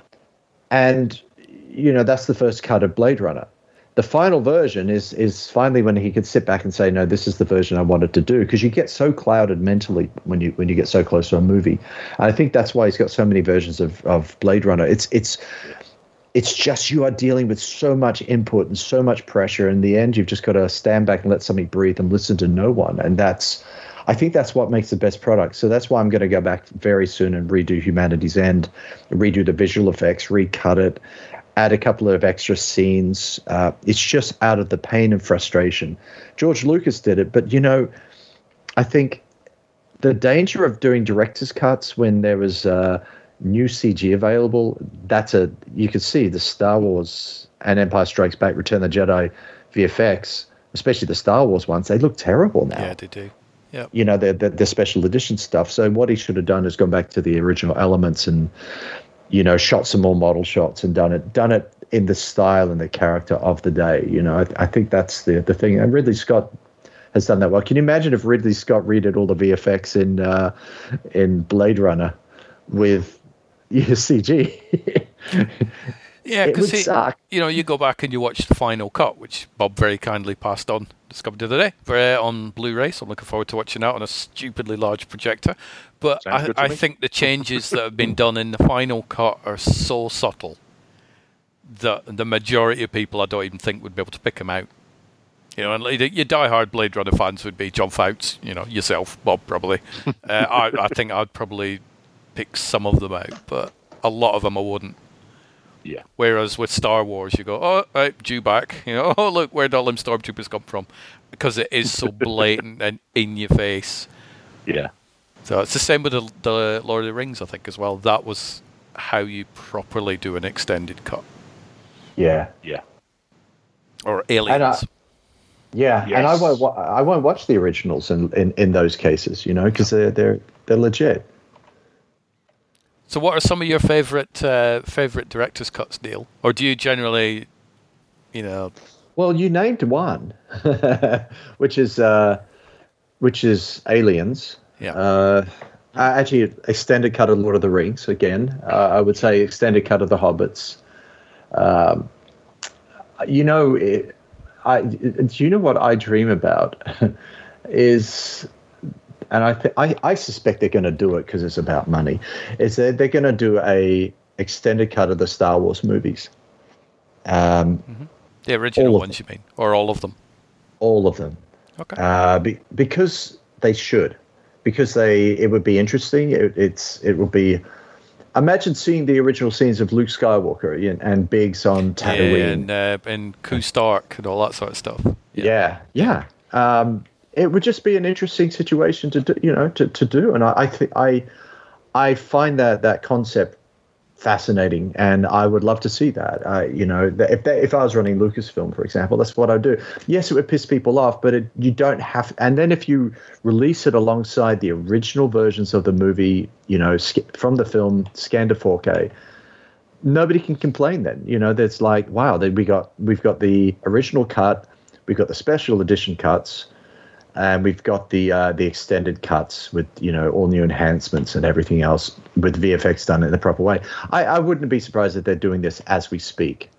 That would blow our minds, wouldn't it, if they came out? I remember when there's 2 director's cuts coming out that just totally, that blew my mind. And it was, which one was it? Superman 2, the Richard Donner cut, which was rumoured for decades. It exists. No, it doesn't. Yes, it does. No, it doesn't. And it eventually came out. And it's, you know, it's an unfinished form, but it's still really cool to see all this footage that hasn't been shot. The other one was the Alien Special Edition, which came out, I remember in the video store when that came out. It's that thing rented crazily. You know, for people that owned the original Aliens, they were like, oh, there's like, you know, 17, 18 extra minutes in it. Oh my God, watch it. And it makes the film so much better. And even with extended cuts, like watching Superman the movie or Superman 3 on TV, you would see all different scenes in that. You think, hang on a minute, and see that at the cinema. What is this? Why is this different? And it's for geeks. It's amazing watching stuff that's been in the vaults for decades. And yeah, I'm getting all giddy. I want to watch this Biggs and Koo Stark stuff because I've seen stills of it, and I know it exists, and I've heard the scenes on the radio plays, so I know where it fits into the storyline and stuff. But I'd love to see those versions. And if you have the Blu-rays, you can actually watch those scenes badly cobbled together. Oh yeah, they're there. The reason why they should do this soon is they have to go back to all the original film elements and rescan them, which I have a feeling they've done this already because Rogue One had some of those elements, you know, from the original outtakes from the original films. And the film is deteriorating badly. The reason being is the film stock they use for the Star Wars movies was not the most long life film stock, shall we say. It's deteriorating faster than anything. So it's something they should jump onto. But, you know, people are what they are, you know. So There was another director's cut you just mentioned that I really liked. Well, the Alien director's cut, the original Alien. I've film. got that one as well. Yeah, and I like that scene where you see I know people say, well, it's not the right story flow, but it's so creepy when I think it's Dallas. I think the captain he's interred by the aliens, and he's about to, she sets him on fire. It's horrific. Yeah.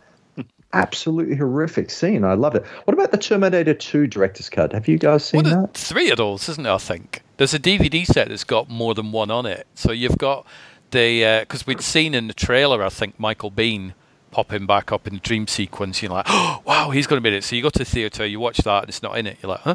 What happened there? Why is that scene missing? And then eventually the special edition came out, and it's got that in it. It's got the Terminator, the T-1000 malfunctioning, so its hand gets melded into the railings and blah, blah, blah, blah, blah. And then there's a further director's cut that has the made-up, it's not great makeup, the old Sarah Connor right at the end. So it's got that one on it as well. So it's like whatever version you want. But I think that makes for a better film as well. Yeah. Yeah. And it's actually funny how that one ties in quite well. Well, it actually doesn't when you think about it. It should tie in quite well to the new Terminator movie, but that one just goes off a whole different direction, because it's still young Sarah Connor with the boy. Yeah. And I guess they conflict with each other, don't they? Because you see, basically Terminator 2, they infer that Sarah Connor lives through the apocalypse. And then you've got another version where, Sarah Connor, still younger than the old Sarah Connor in Terminator 2, comes back and helps fight the Terminators again in a different reality. So it gets quite confusing, doesn't it? So, Rob, do you think we'll ever get the full long version of Star Trek V: The Final Frontier? Ooh. I like that film. It's not an amazing film, but I genuinely like that one. So I would love to see the really long one. I don't know, but have you heard that the writer of The Wrath of Khan is submitting a script for a new Star Trek movie? Is this going to be a rebooted? Which timeline? It's very confusing. Just bring back the next gen or Kirk. I think it's going to be in the Kelvin timeline, but I'm not sure. I haven't been able to find enough information on it yet. So is that the JJ universe? Yes. Right. Okay. Yeah. My least favorite of the Star Trek universes. Are you excited about that? Or are you a little bit sort of gun shy after the downfall of Picard? I think Star Trek as a franchise needs to be sold on to somebody else, and maybe they can breathe a new direction to it. And wow. So what would you do, Neil, if you got that phone call and went, right, Star Trek? I'd be happy with Star Trek.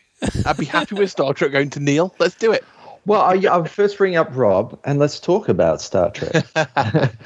What direction would you take it in, Neil? Do you think would you take it in like a darker tone, or are you keeping all the secrets until you do get that phone call? Yeah.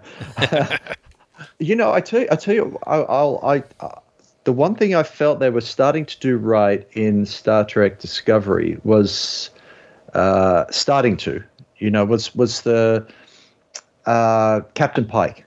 Mm-hmm. Yes. Everyone jumped on that and enjoyed it because it's like they had the uniforms the right color, and it just started to feel a little bit like the old Star Trek. And I don't know, I think everyone's been trying to fix it. And to give you an example, what's it called? The Orville is a good example of somebody who loved the Next Gen and said, they're not doing it right, I'm going to fix it. And if you look at the Orville, I mean, first season was strict comedy, so they couldn't get sued by Star Trek. But the second season, they kind of threw the comedy away, if you notice, because it's like, man, I really wanted this to be Next Gen. And I admire them for doing that. So I think that they were doing the right thing. It's I would definitely go back to the original series texture of things and, try to go down that path. And I would probably look at something like Yesterday's Enterprise. Yes. which that was Star Trek done right and so done well. And even the Best of Both Worlds Part 1 and 2. And, you know, combining the two types of Star Trek, you know, that going down a little bit more realistic path, but embracing the original series much more. Because there's a reason why the fan films, you know, they go to the trouble of building the original set. And I know people have made those, it's one of the fan films, quite well. And one of the good ones. But when you go back to the original Enterprise set and they recreate it, there's something magical about that set. And there's something magical about, you know, that universe. Mm. And, you know, trying to come to Star Trek with your own agenda, with your own, okay, we've got to have representation, we've got to have this and that, you know. Star Trek, the original Star Trek had representation and did it well and did it proper. And I think that's, you know, we've got to cut out our agendas and say what's the heart of the original Star Trek. And that's when Star Trek works, when they go back to the source. So I think that's all I would do. I'd just go right back to the source. I think they kind of tried to do it with the Kelvin film, but then they went all rock star on it, you know, with the flashy lights and, you know, the lens flares and everything. Paramount wanted Star Wars, didn't they? But they did it. They did a good job. Yeah. I think they did it well at the time. But, you know, and it was really, I thought it was tastefully done. So I think that was, but people enjoyed it for those, the tasteful moments, you know. And I mean, I'm not a film analyst, but I just liked it when it was like, hey, it had a real feeling of the original series. And I think that's what people really want, you know, is not a nostalgia curve, but a hey, this is what, you know, Star Trek was, and this is why it's still popular. I watched the original series a lot. Even now, when I'm working, I put it on, and sitting on the edge of forever is such a work of art.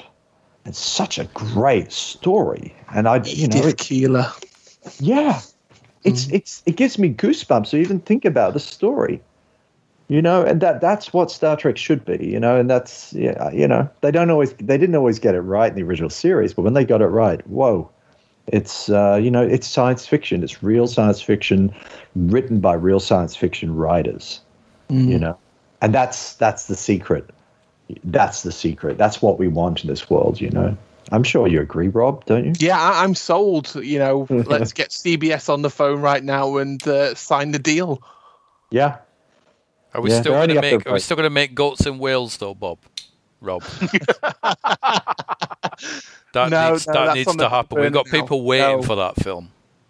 I was going to say, you know, you've got to get the contract signed with the goats, and I think they're a bit, you know, they're not available at the moment. No, I mean, we could do animatronic. Get Stan Winston's studio on the case. They could probably do animatronic goats. Better than that CGI fluff. So, Neil, have you watched anything lately that you could throw into the recommendation pot? Oh, yes, I can. You've been too busy editing your mammoth epic movie. Oh, I'm editing it as we speak. Which is not about mammoths. Anybody who's just joined this one for the first episode, Neil is not making them. I don't think there's any mammoths in it anyway. I nearly went down a path of Neanderthals, actually. There you go. So I'm on the right path then. Yeah. What have you? He's had haggis mating calls in there. Oh, yes. Yeah. Have you, Bob? Sorry, Bob. Have you ever eaten haggis? Regularly. I love haggis. Yeah. Oh, I like haggis too. Oh. I've never tried it. Is it really made of sheep's stomach? No. The sheep's stomach is what they cook it in, or used to. Yeah, used to. He basically. Have you ever had black pudding? Yeah. I'm similar kind of idea. Yeah, I think it's kind of like with black pudding, you will go, "Ooh, that's kind of spicy, tangy, whatever." Haggis isn't as much as. Yeah. If you get a chance to have a proper Scottish breakfast with the haggis in it, go for it. It's highly like recommend. Spicy mince, basically, isn't it? Yeah. It's not bad. But I went round the supermarket just like a couple of years ago, I think, around January, which is the Burns night, which is around the time that everybody goes crazy and eats haggis. And I saw on the shelf a vegetarian haggis. So I'm thinking, oh yeah, it's kind of unusual. I'm not quite sure how you can have a vegetarian haggis, but let's try it. So I bought it, and it's really nice. So the vegetarian haggis is very, very nice as well. But they did used to. There's this mythos where it's like, oh, it's sheep stomachs. No, it's not. They used to cook it in a sheep stomach because when you buy a haggis, it's encased in this plastic thing, to keep it all in or it'll spill everywhere. The membrane to keep it together. The membrane. That's plastic.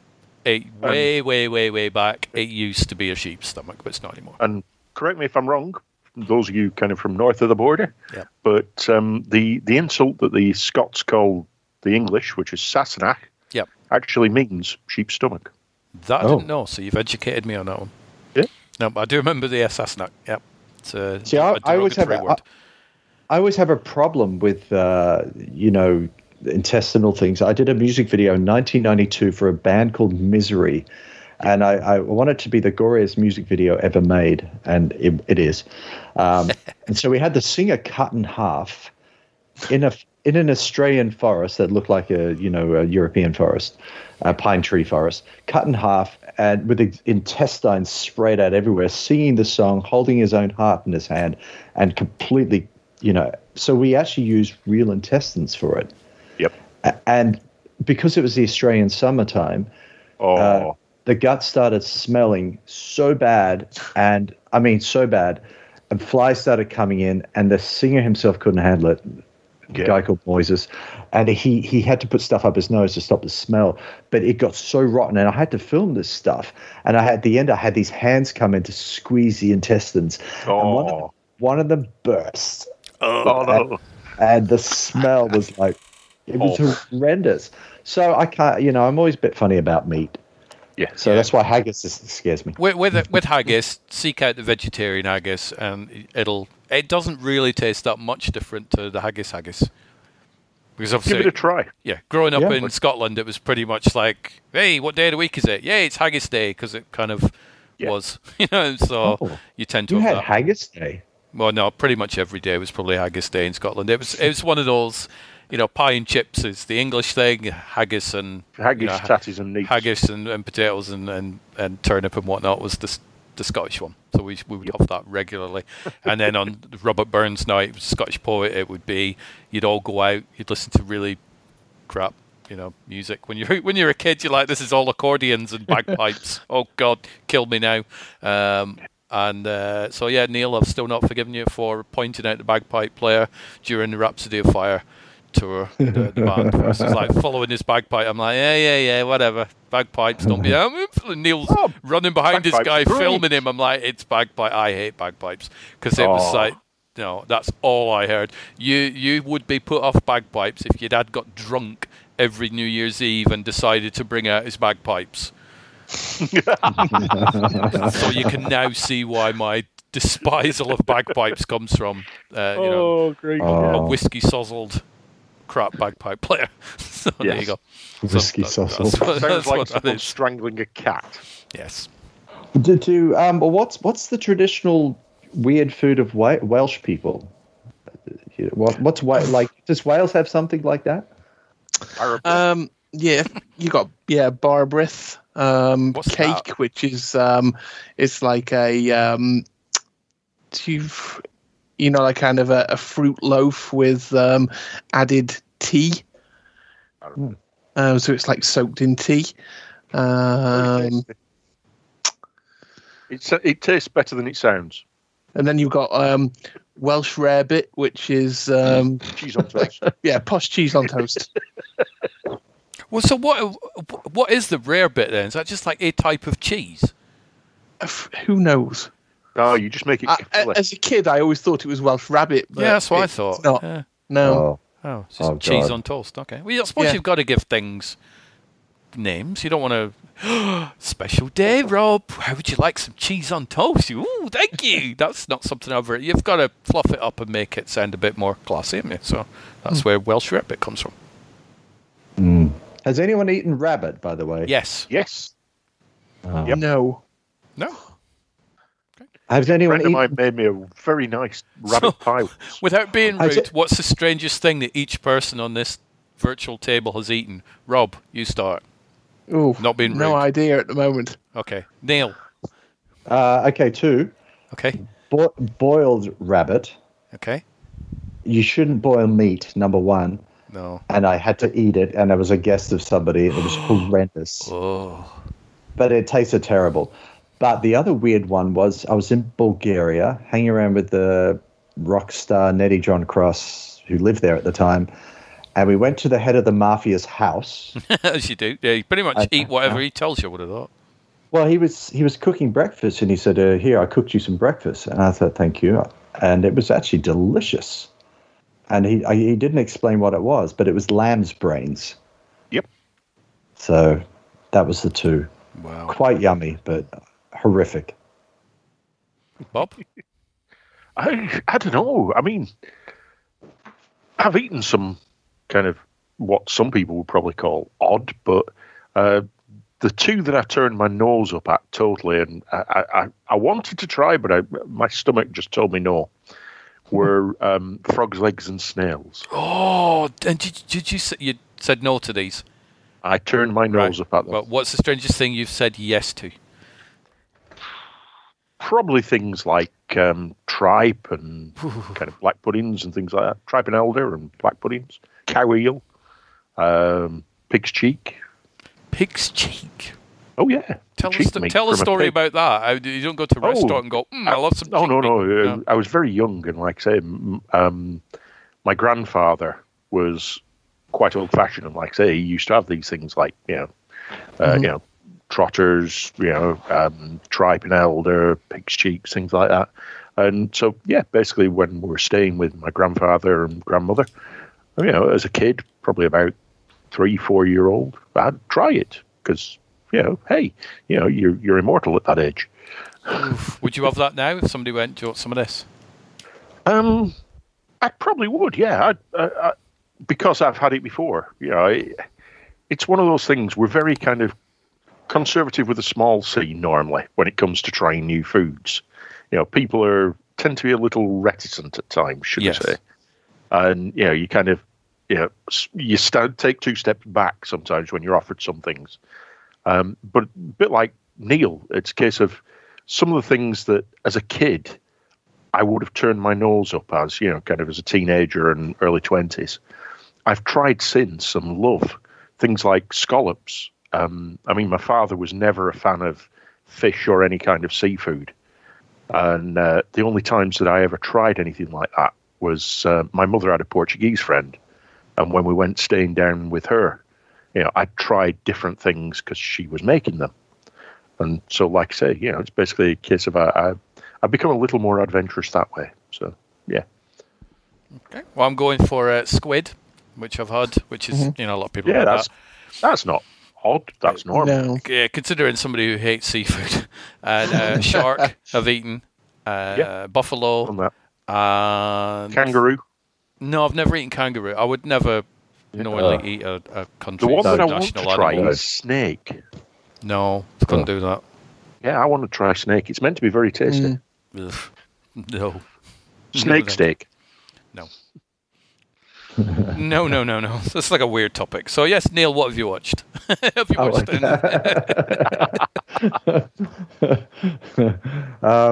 I've watched a series on Hulu called Devs, Devs. Oh, yes. Now, it's beautifully shot. And when I say beautifully shot, it's shot by the guy who shot the new Mission Impossible movie. And they are succinctly good at using shadows and natural light. And it's an absolute work of art. It's written and directed by Alex Garland, who did Ex Machina, 28 Days, etc. Annihilation, and so far so good. It's an absolute work of art. The story pacing, and I always have this problem with TV shows, is they seem to drag the story out. So not a lot happens in an hour. But and I'm only saying that because I'm in the middle of doing exactly a 6-hour movie or an 8-hour movie, and so much of stuff happens in my film in the first 2 hours. TV series, that I'm my brain is wired differently for pacing, but it's an absolute work of art visually and tonally. It's just quite incredible. Bless you. The other one I started watching it's on Amazon Prime and I've forgotten the name. Hang on. It's, In the Loop, I think it is. Loop. Hang on. Let me just Google this. Yep. Amazon. Tales from the Loop. That's it. It's the Tales from the Loop. And it's just, again, really slow, dreary, science fiction-y, artistic creation. And it's a Canadian production, but it's a good Canadian production in the sense that it's done right. It's not done to appease American audiences from the USA. It's stylistically beautiful and an absolute work of art. And it stars Jonathan Pryce, which is a British actor, I believe. Yeah, and wasn't he in Doctor Who? Wasn't he a master or something at one point? No, I don't think so. But he's been in quite a lot of things. He looks like the master. He's been around Brazil, Game of Thrones. Yeah. Stuff like that. And he's quite good in this. He's quite honest. Which is why I quite enjoy his performance in it. But they did it right. It's one of those. It's a really good series, but it's the sort of thing you could almost put you to sleep or put you into make your brain go crazy. So it's a very special type of series. It's not exciting. The other one I've been watching is The Last Ship, which was a series. It's I think Michael Bay produces it. And the first 2 seasons are quite incredible. And, I would say well acted. And the dialogue is a bit, but the actual story plotting is quite remarkably done. And it just keeps you on it's very watchable. It's very post-apocalyptic. It's about a virus that takes out most of humanity. And there's these people in the ship who work on a cure. And they've got the cure, and they're trying to give the cure to other people, to the rest of the world, but people don't trust them. So it's, it's kind of very valid. So it's a documentary then. It's not so much a fiction show. So if you want some pure escapism, check out the Pandemic show, The Last Ship. Exactly. Do they wear masks in the show? That's all I need to know. They do, yes. That's good. So it's not, not believable then. But see, once they've got the cure, season 3 and 4 is about the cure and the society. It's like, I want to see more of the post-apocalyptic world. So I'm yet to know how it ends, so I don't know. But it's a good show. It's still worth, at least season 1 and 2 are definitely worth your while if you feel like watching something about a virus. I do, because I like all this pure fiction stuff. It's very entertaining. Yeah. So Bob, have you watched anything exciting?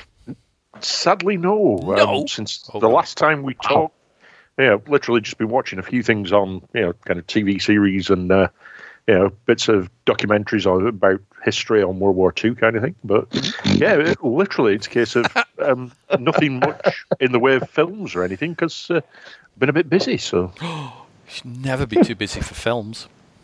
Well, this next week, definitely. Yes. Why? I'm back in work. Are you actually back in the office this coming week? No, working from home. Same here. It's sort of a 14-hour day. What? How does that work? Logging into the system about 7:30, and basically, although it's my first week back, I'm on call as well. That's going to suck.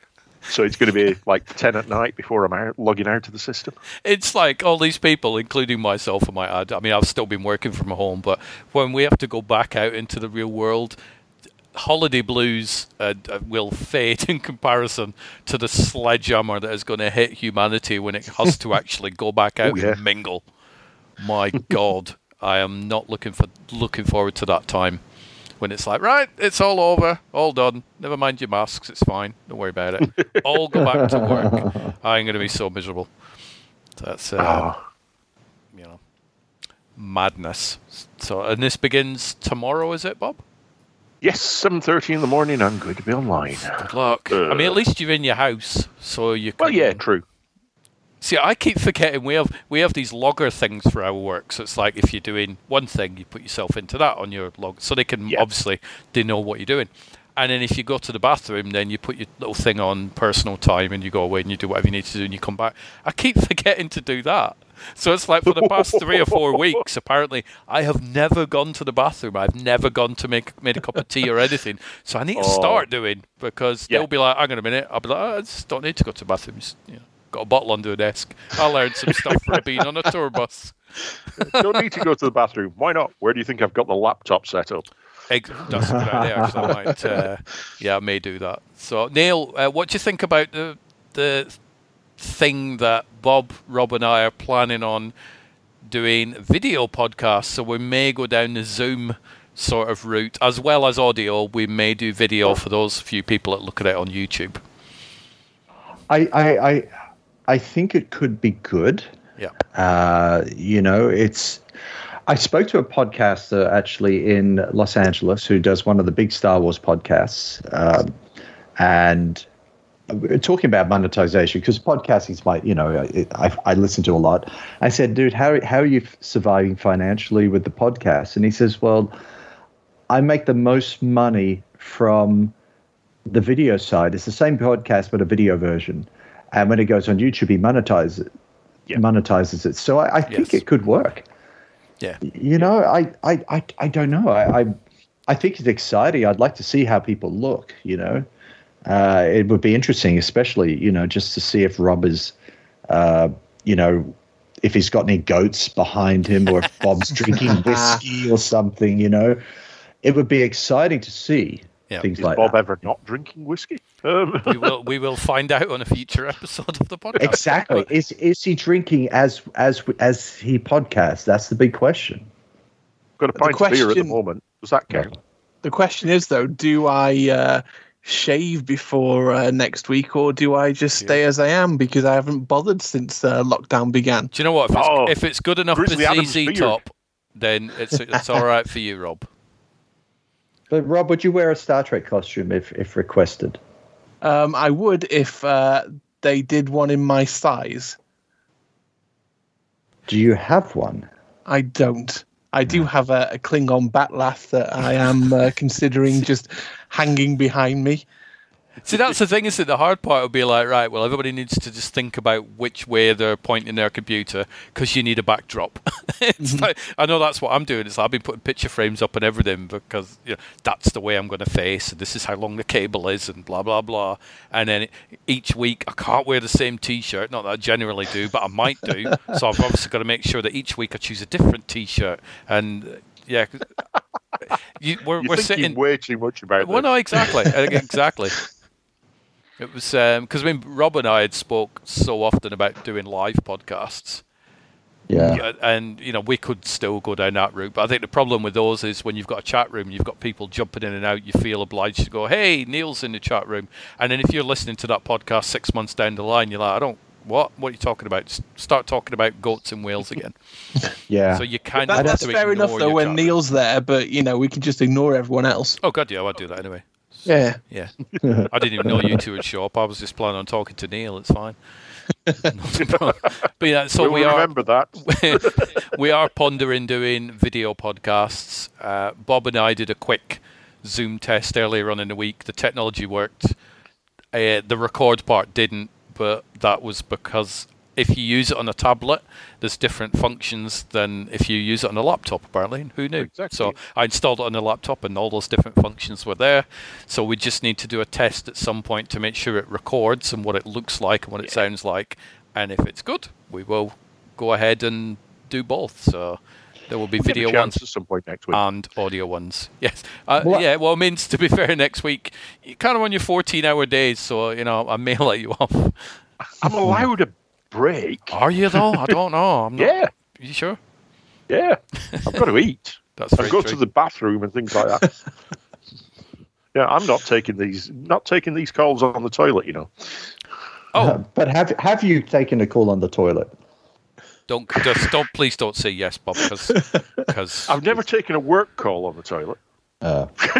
If you listen to episode 512, you may hear a certain tension around 42 minutes in.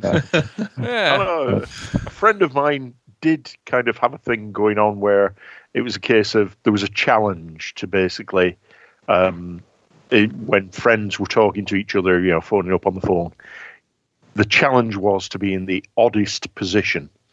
So like you say, taking a friend's phone call while you're on the loo is one thing. Nope, I won't tell you who won that one and how. I could probably imagine, because that's exactly where my brain went to first. Yeah. What did the person's partner think about them winning the challenge then? Never asked her. Oh, okay. Yeah. Oh dear. And the partner went.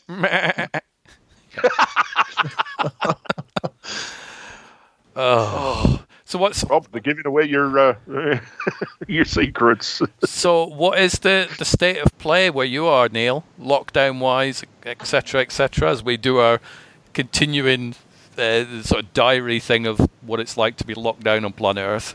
What's things like where you are? I miss England. I will say this, though I suspect it's probably just as bad there. Yep. You go to the shops. And certain shops, they don't enforce the rules, and I refuse to walk in them.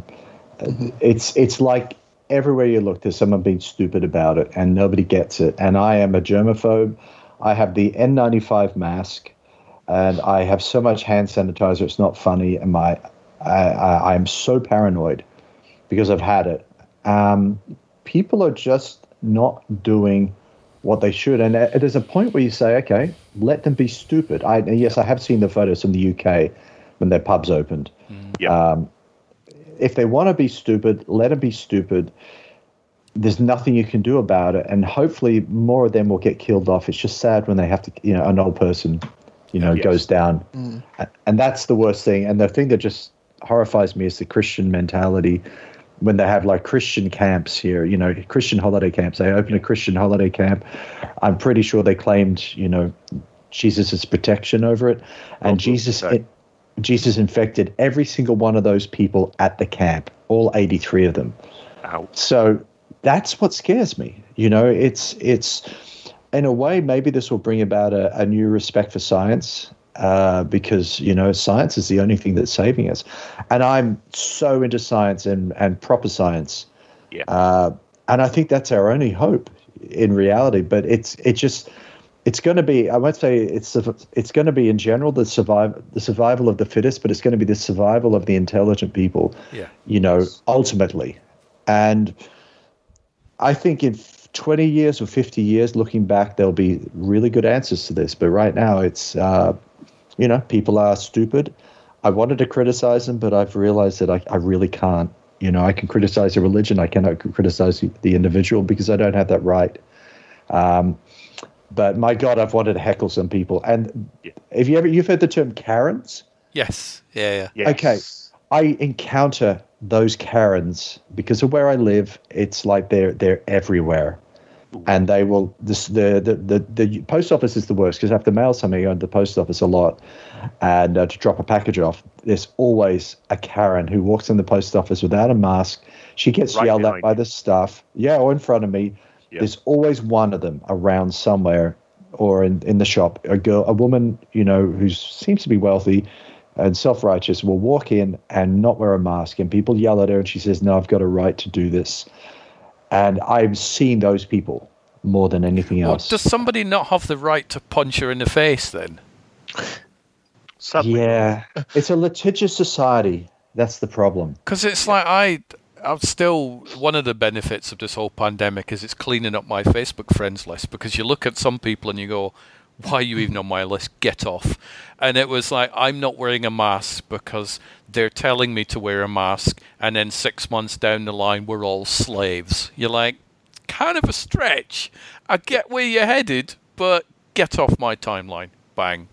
Unfriend. Well, like I say, one of the things that worries me is governments around the world. I'm not kind of going to cast aspersions on any given one, but governments around the world, to a certain degree, are playing it to the effect of, we're relying on the common sense of our people.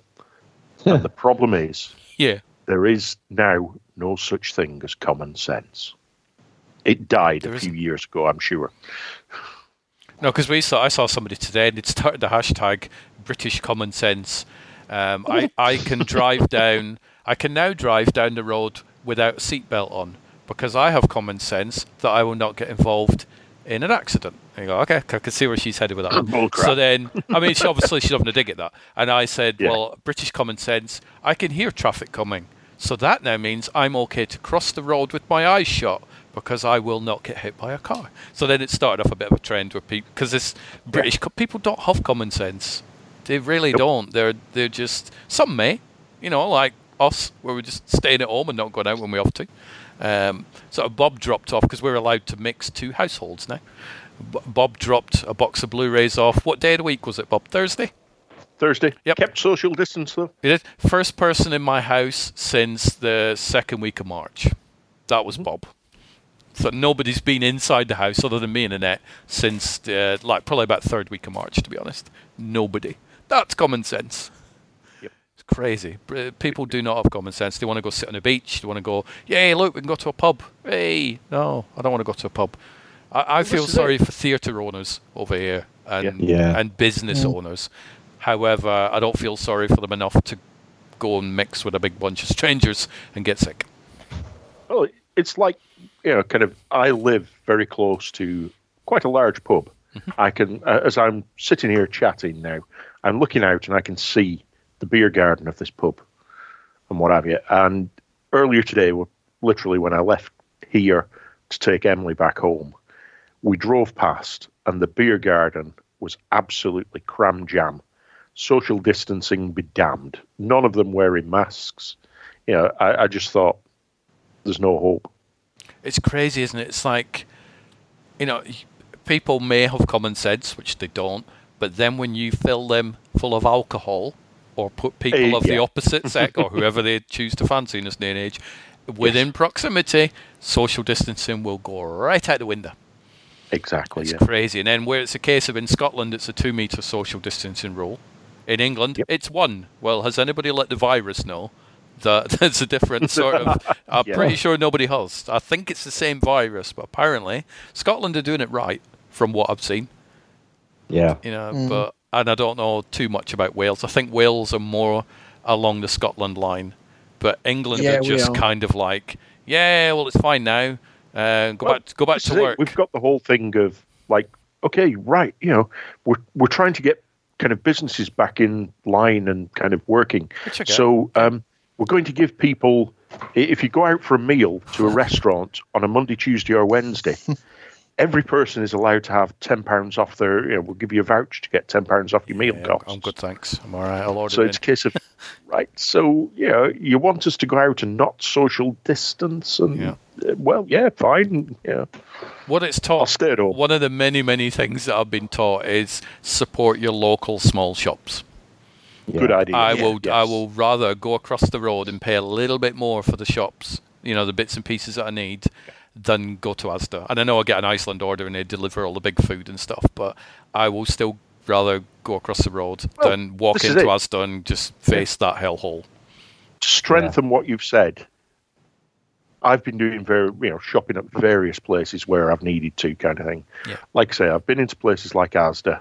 There is no social distancing by the staff as well as the customers. No, there isn't. People are not following the arrows on the floor to follow, the kind of route through the place. Whereas I've been to local, small local shops. There's a butcher's that I go to on a semi-regular basis to get, because basically there's good meat and what have you. And they're very hot on the social distancing. Yeah. There's, they've even marked the ground, the sidewalk, as Neil would know, or the pavement, with basically 2-meter spacings outside. And literally you're only allowed 4 people into the shop. It's quite a big one as well. So, but they're sticking to it. And luckily, like I say, the customers are sticking to it. So, yeah. Well, there's a chip shop in town, and it's the smallest chip shop. So you now walk into this chip shop, up a little corridor, You get within a few feet. There's 2 trays, one to put your cash card down on or whatever, and one to put your money down, one to get your change.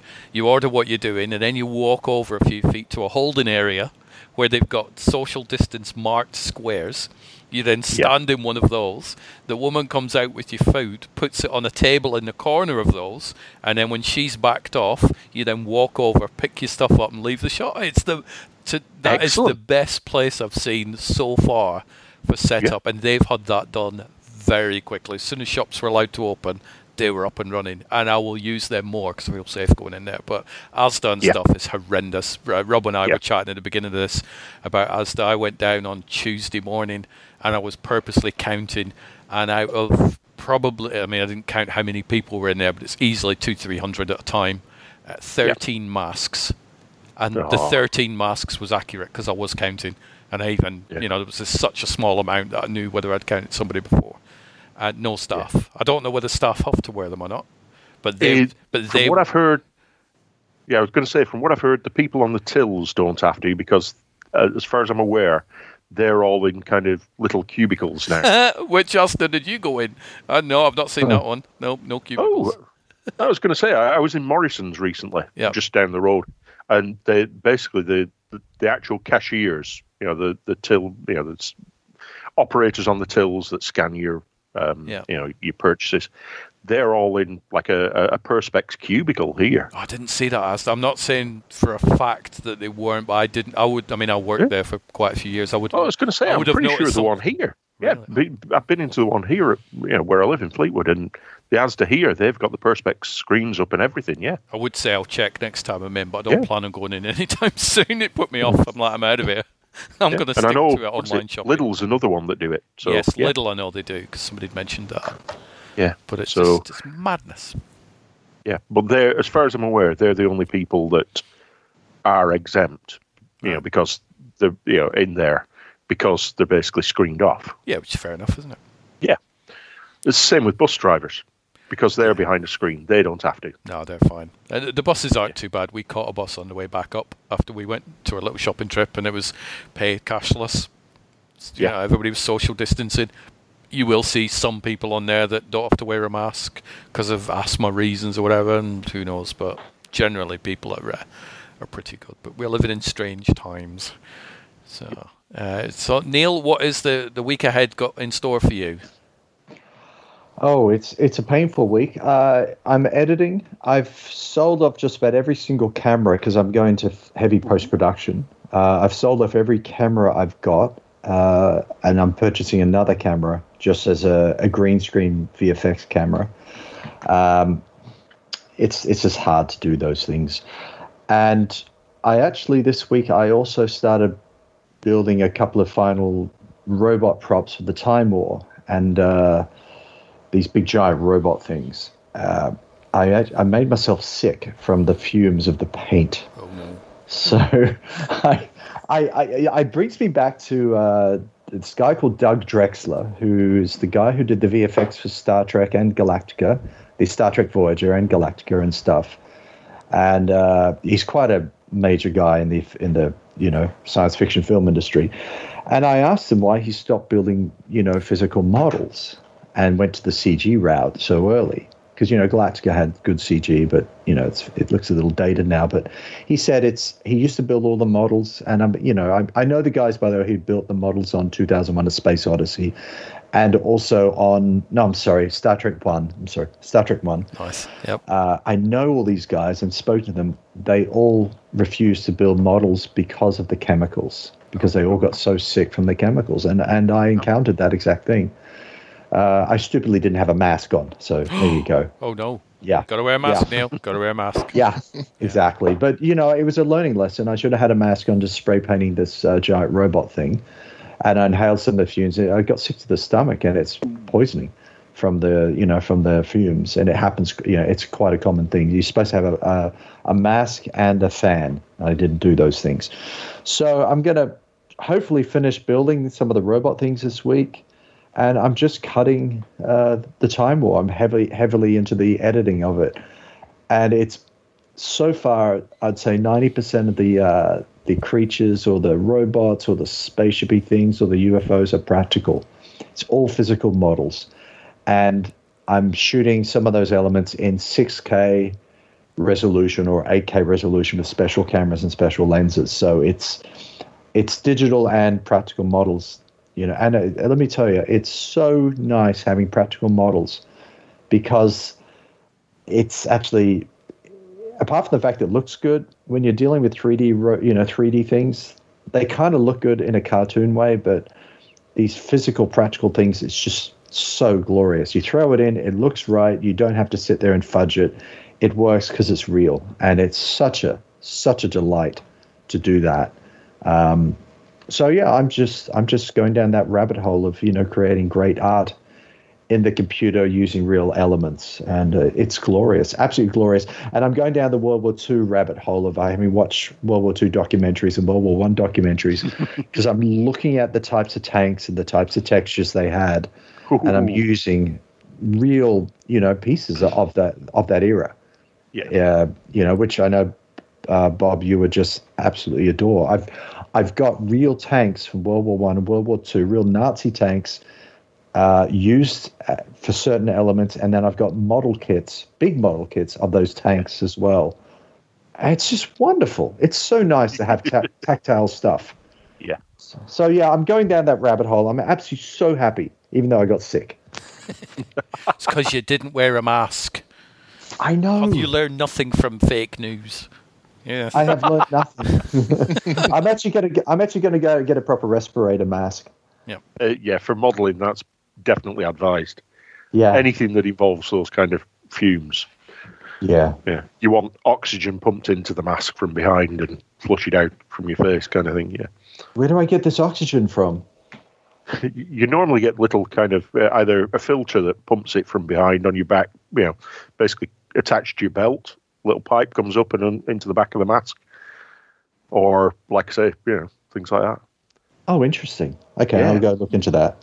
Yeah, normally, like I say, a lot of the kind of the health and safety stuff from a lot of works, they tend to have them. You have a full face mask, and like I say, at the back, a little pipe that's probably an inch diameter, goes down to a belt pack that basically sucks in the air and blows it up in and through your face. Oh, wow. Make sure that nothing gets in, kind of thing, that shouldn't. Interesting. Yeah. You shouldn't get sick, put it that way. Yeah, it was a bad sick. I had stomach cramps. It was horrendous. And I'll bet that didn't clear quickly. Well, a few hours. Let's just say a few hours. Yeah. Yeah. Overnight, maybe. Yeah, overnight. Yeah, definitely. The next day I was still suffering. Drank a lot of water. That helped. Yeah. So, couldn't eat food. Flush the system. Yes. That's there you go. There's the lessons of movie making this week. Don't inhale glue or paint. That also reminds me of childhood in Scotland. Not for me, but for everybody else. You would always take a walk round to some sort of solid, crisp packet which is filled with glue. Yes. It's like, why is that? Oh. And yes, that's because they're all sniffing glue.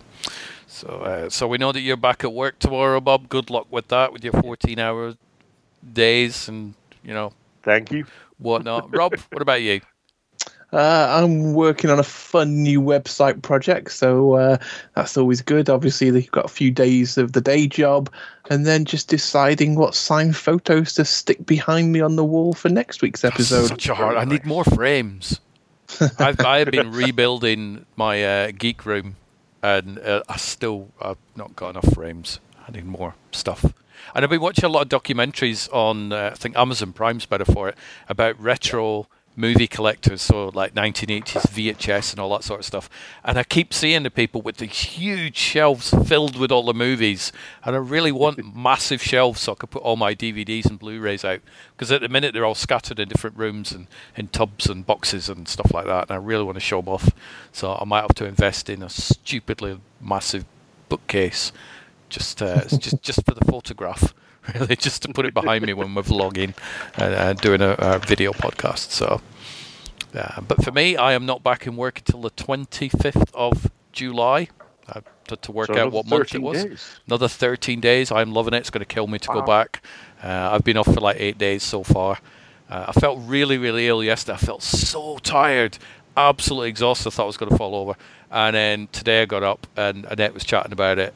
And she said, "Didn't you take a hay fever tablet yesterday?" I went, "Yep, first one I've taken for months." She went, "That's what it did." Flattened you. It absolutely flattened me. So today I've not taken one. I feel a lot better.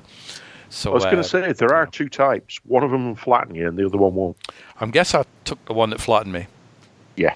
So Annette and we took a walk out to the nearby park today, and we're throwing a tennis ball around, and that was fun. So we were just, chucking it and being like kids. And you were sneezing a lot because you hadn't taken a hay fever tablet. Probably. I won't mind, but hay fever doesn't really bother me that much. I'm not quite sure why I took a hay fever tablet. Yeah, that seems a little odd. Odd anyway. So I take vitamin pills because, yourself, sort of, Neil, when you change over to vegetarian or vegan or whatever it is, your body's like, whoa, that feels different. I'm kind of missing things. So that's why I do try and take vitamin tablets now and again just to try and make all the difference. But, so we are going to be watching more big screen movies. At some point, I am going to watch Rogue Warrior on a 102-inch living room wall. So, wow. Paint me envious. So it's amazing. The projectors are amazing. If you've got the wall to show them on, I haven't. They're fantastic. Make a wall. Just do it on the back wall, and you got them. They're really, really good, and especially when you connect up to a sound bar, and you can piss the neighbours off by watching Schindler's List at full decibels and freaking them out and whatnot. So I'm going to get some more movies watched. I'm launching the new Spending Time with podcast tomorrow, Tea Time, with Trev Hayward's the first guest on that one. So that'll be the first time I've done an episode 1 podcast in quite a while. So that'll be fun. That's the podcast that's going to accompany the film festival that I'm directing. Excellent. So I don't know whether Trev and I will be wearing masks. We'll be totally, we're not recording in the same room, but we might wear a mask anyway. So I'm doing that. And I'm also putting together a list for one of Bob and I's nostalgia podcast podcast series. And this one will be focusing on, and don't be rude, first times. So it'll be things like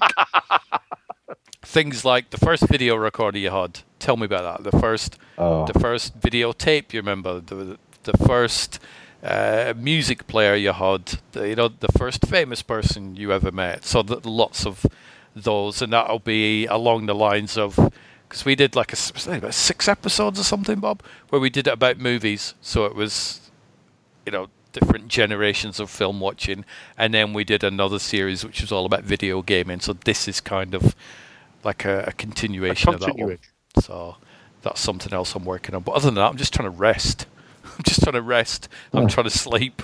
I'm trying to watch TV shows and, I was going to say, these next 13 days will fly by if you're not careful. So, get some rest. Yeah, this past week I've done virtually nothing. I've been on Twitter a little bit, but nowhere near as much as I normally have, because I'm forcing myself to rest because I need it, because I'm knackered. So, there you go. But it's been great to get everybody back together. It's been like a little Sci-Fi Wales reunion. This one, isn't it? It's not been quite a reunion because there's somebody missing, isn't there, Rob? Who's missing? So Neil's here. How are those Blu-rays, Neil? Are they nice and polished? Yeah. He's polishing my Blu-rays right now. Polishing your Blu-rays. And then what he'll probably do is take them home to check them to make sure that they're all perfect. So those were the days. And do you realize, Neil, that tomorrow or maybe the day after it will be 5 months since we were hanging around with the Rhapsody guys? Oh my goodness. 5 months. Oh dear. Wow. What a year it's been. What a shift. What an absolute change in 2020. 5 months ago, hanging around with a rock band. Now we're all locked down and getting sick. Yes. Crazy. Just think about it. In years to come, when people do sci-fi movies about time traveling, you will have that warning that goes out of, don't go back to 2020. There will be one. Go back to 20. Just film deserted streets. Because there's nothing. Everybody's locked down. So, well, you guys enjoy the rest of your day. Neil, you've obviously got a longer day ahead of you than the rest of us. I do. It's all dark here and we're getting ready to go sleep. And I'm going to go watch an episode of Star Trek Voyager. Rob probably is as well, and me too. Bob will be getting ready to go to sleep, ready for his 14-hour shift tomorrow. But enjoy it. It's always a pleasure catching up with everybody, but especially you, Neil, because I've not spoken to you in a while. Indeed, yeah, it's great chatting to all of you. Yes. Yep. Yes. And Neil, if you need a chat about anything else that's non-podcasty, just give me a quick call on the WhatsApp after the show if you wish. I shall. All right. And I will catch up with you later. Thank you very much, gentlemen. Take care, guys, and wishing you all the best for the coming week. Indeed. Bye for now. Bye. Take care. Bye.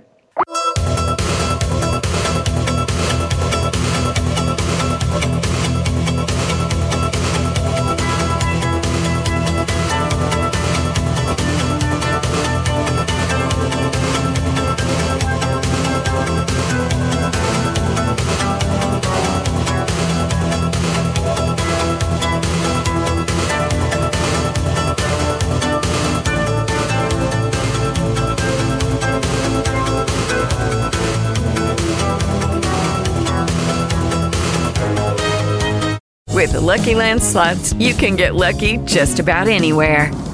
This is your captain speaking. We've got clear runway and the weather's fine, but we're just going to circle up here a while and get lucky. No, nothing like that. It's just these cash prizes add up quick. So I suggest you sit back, keep your tray table upright, and start getting lucky.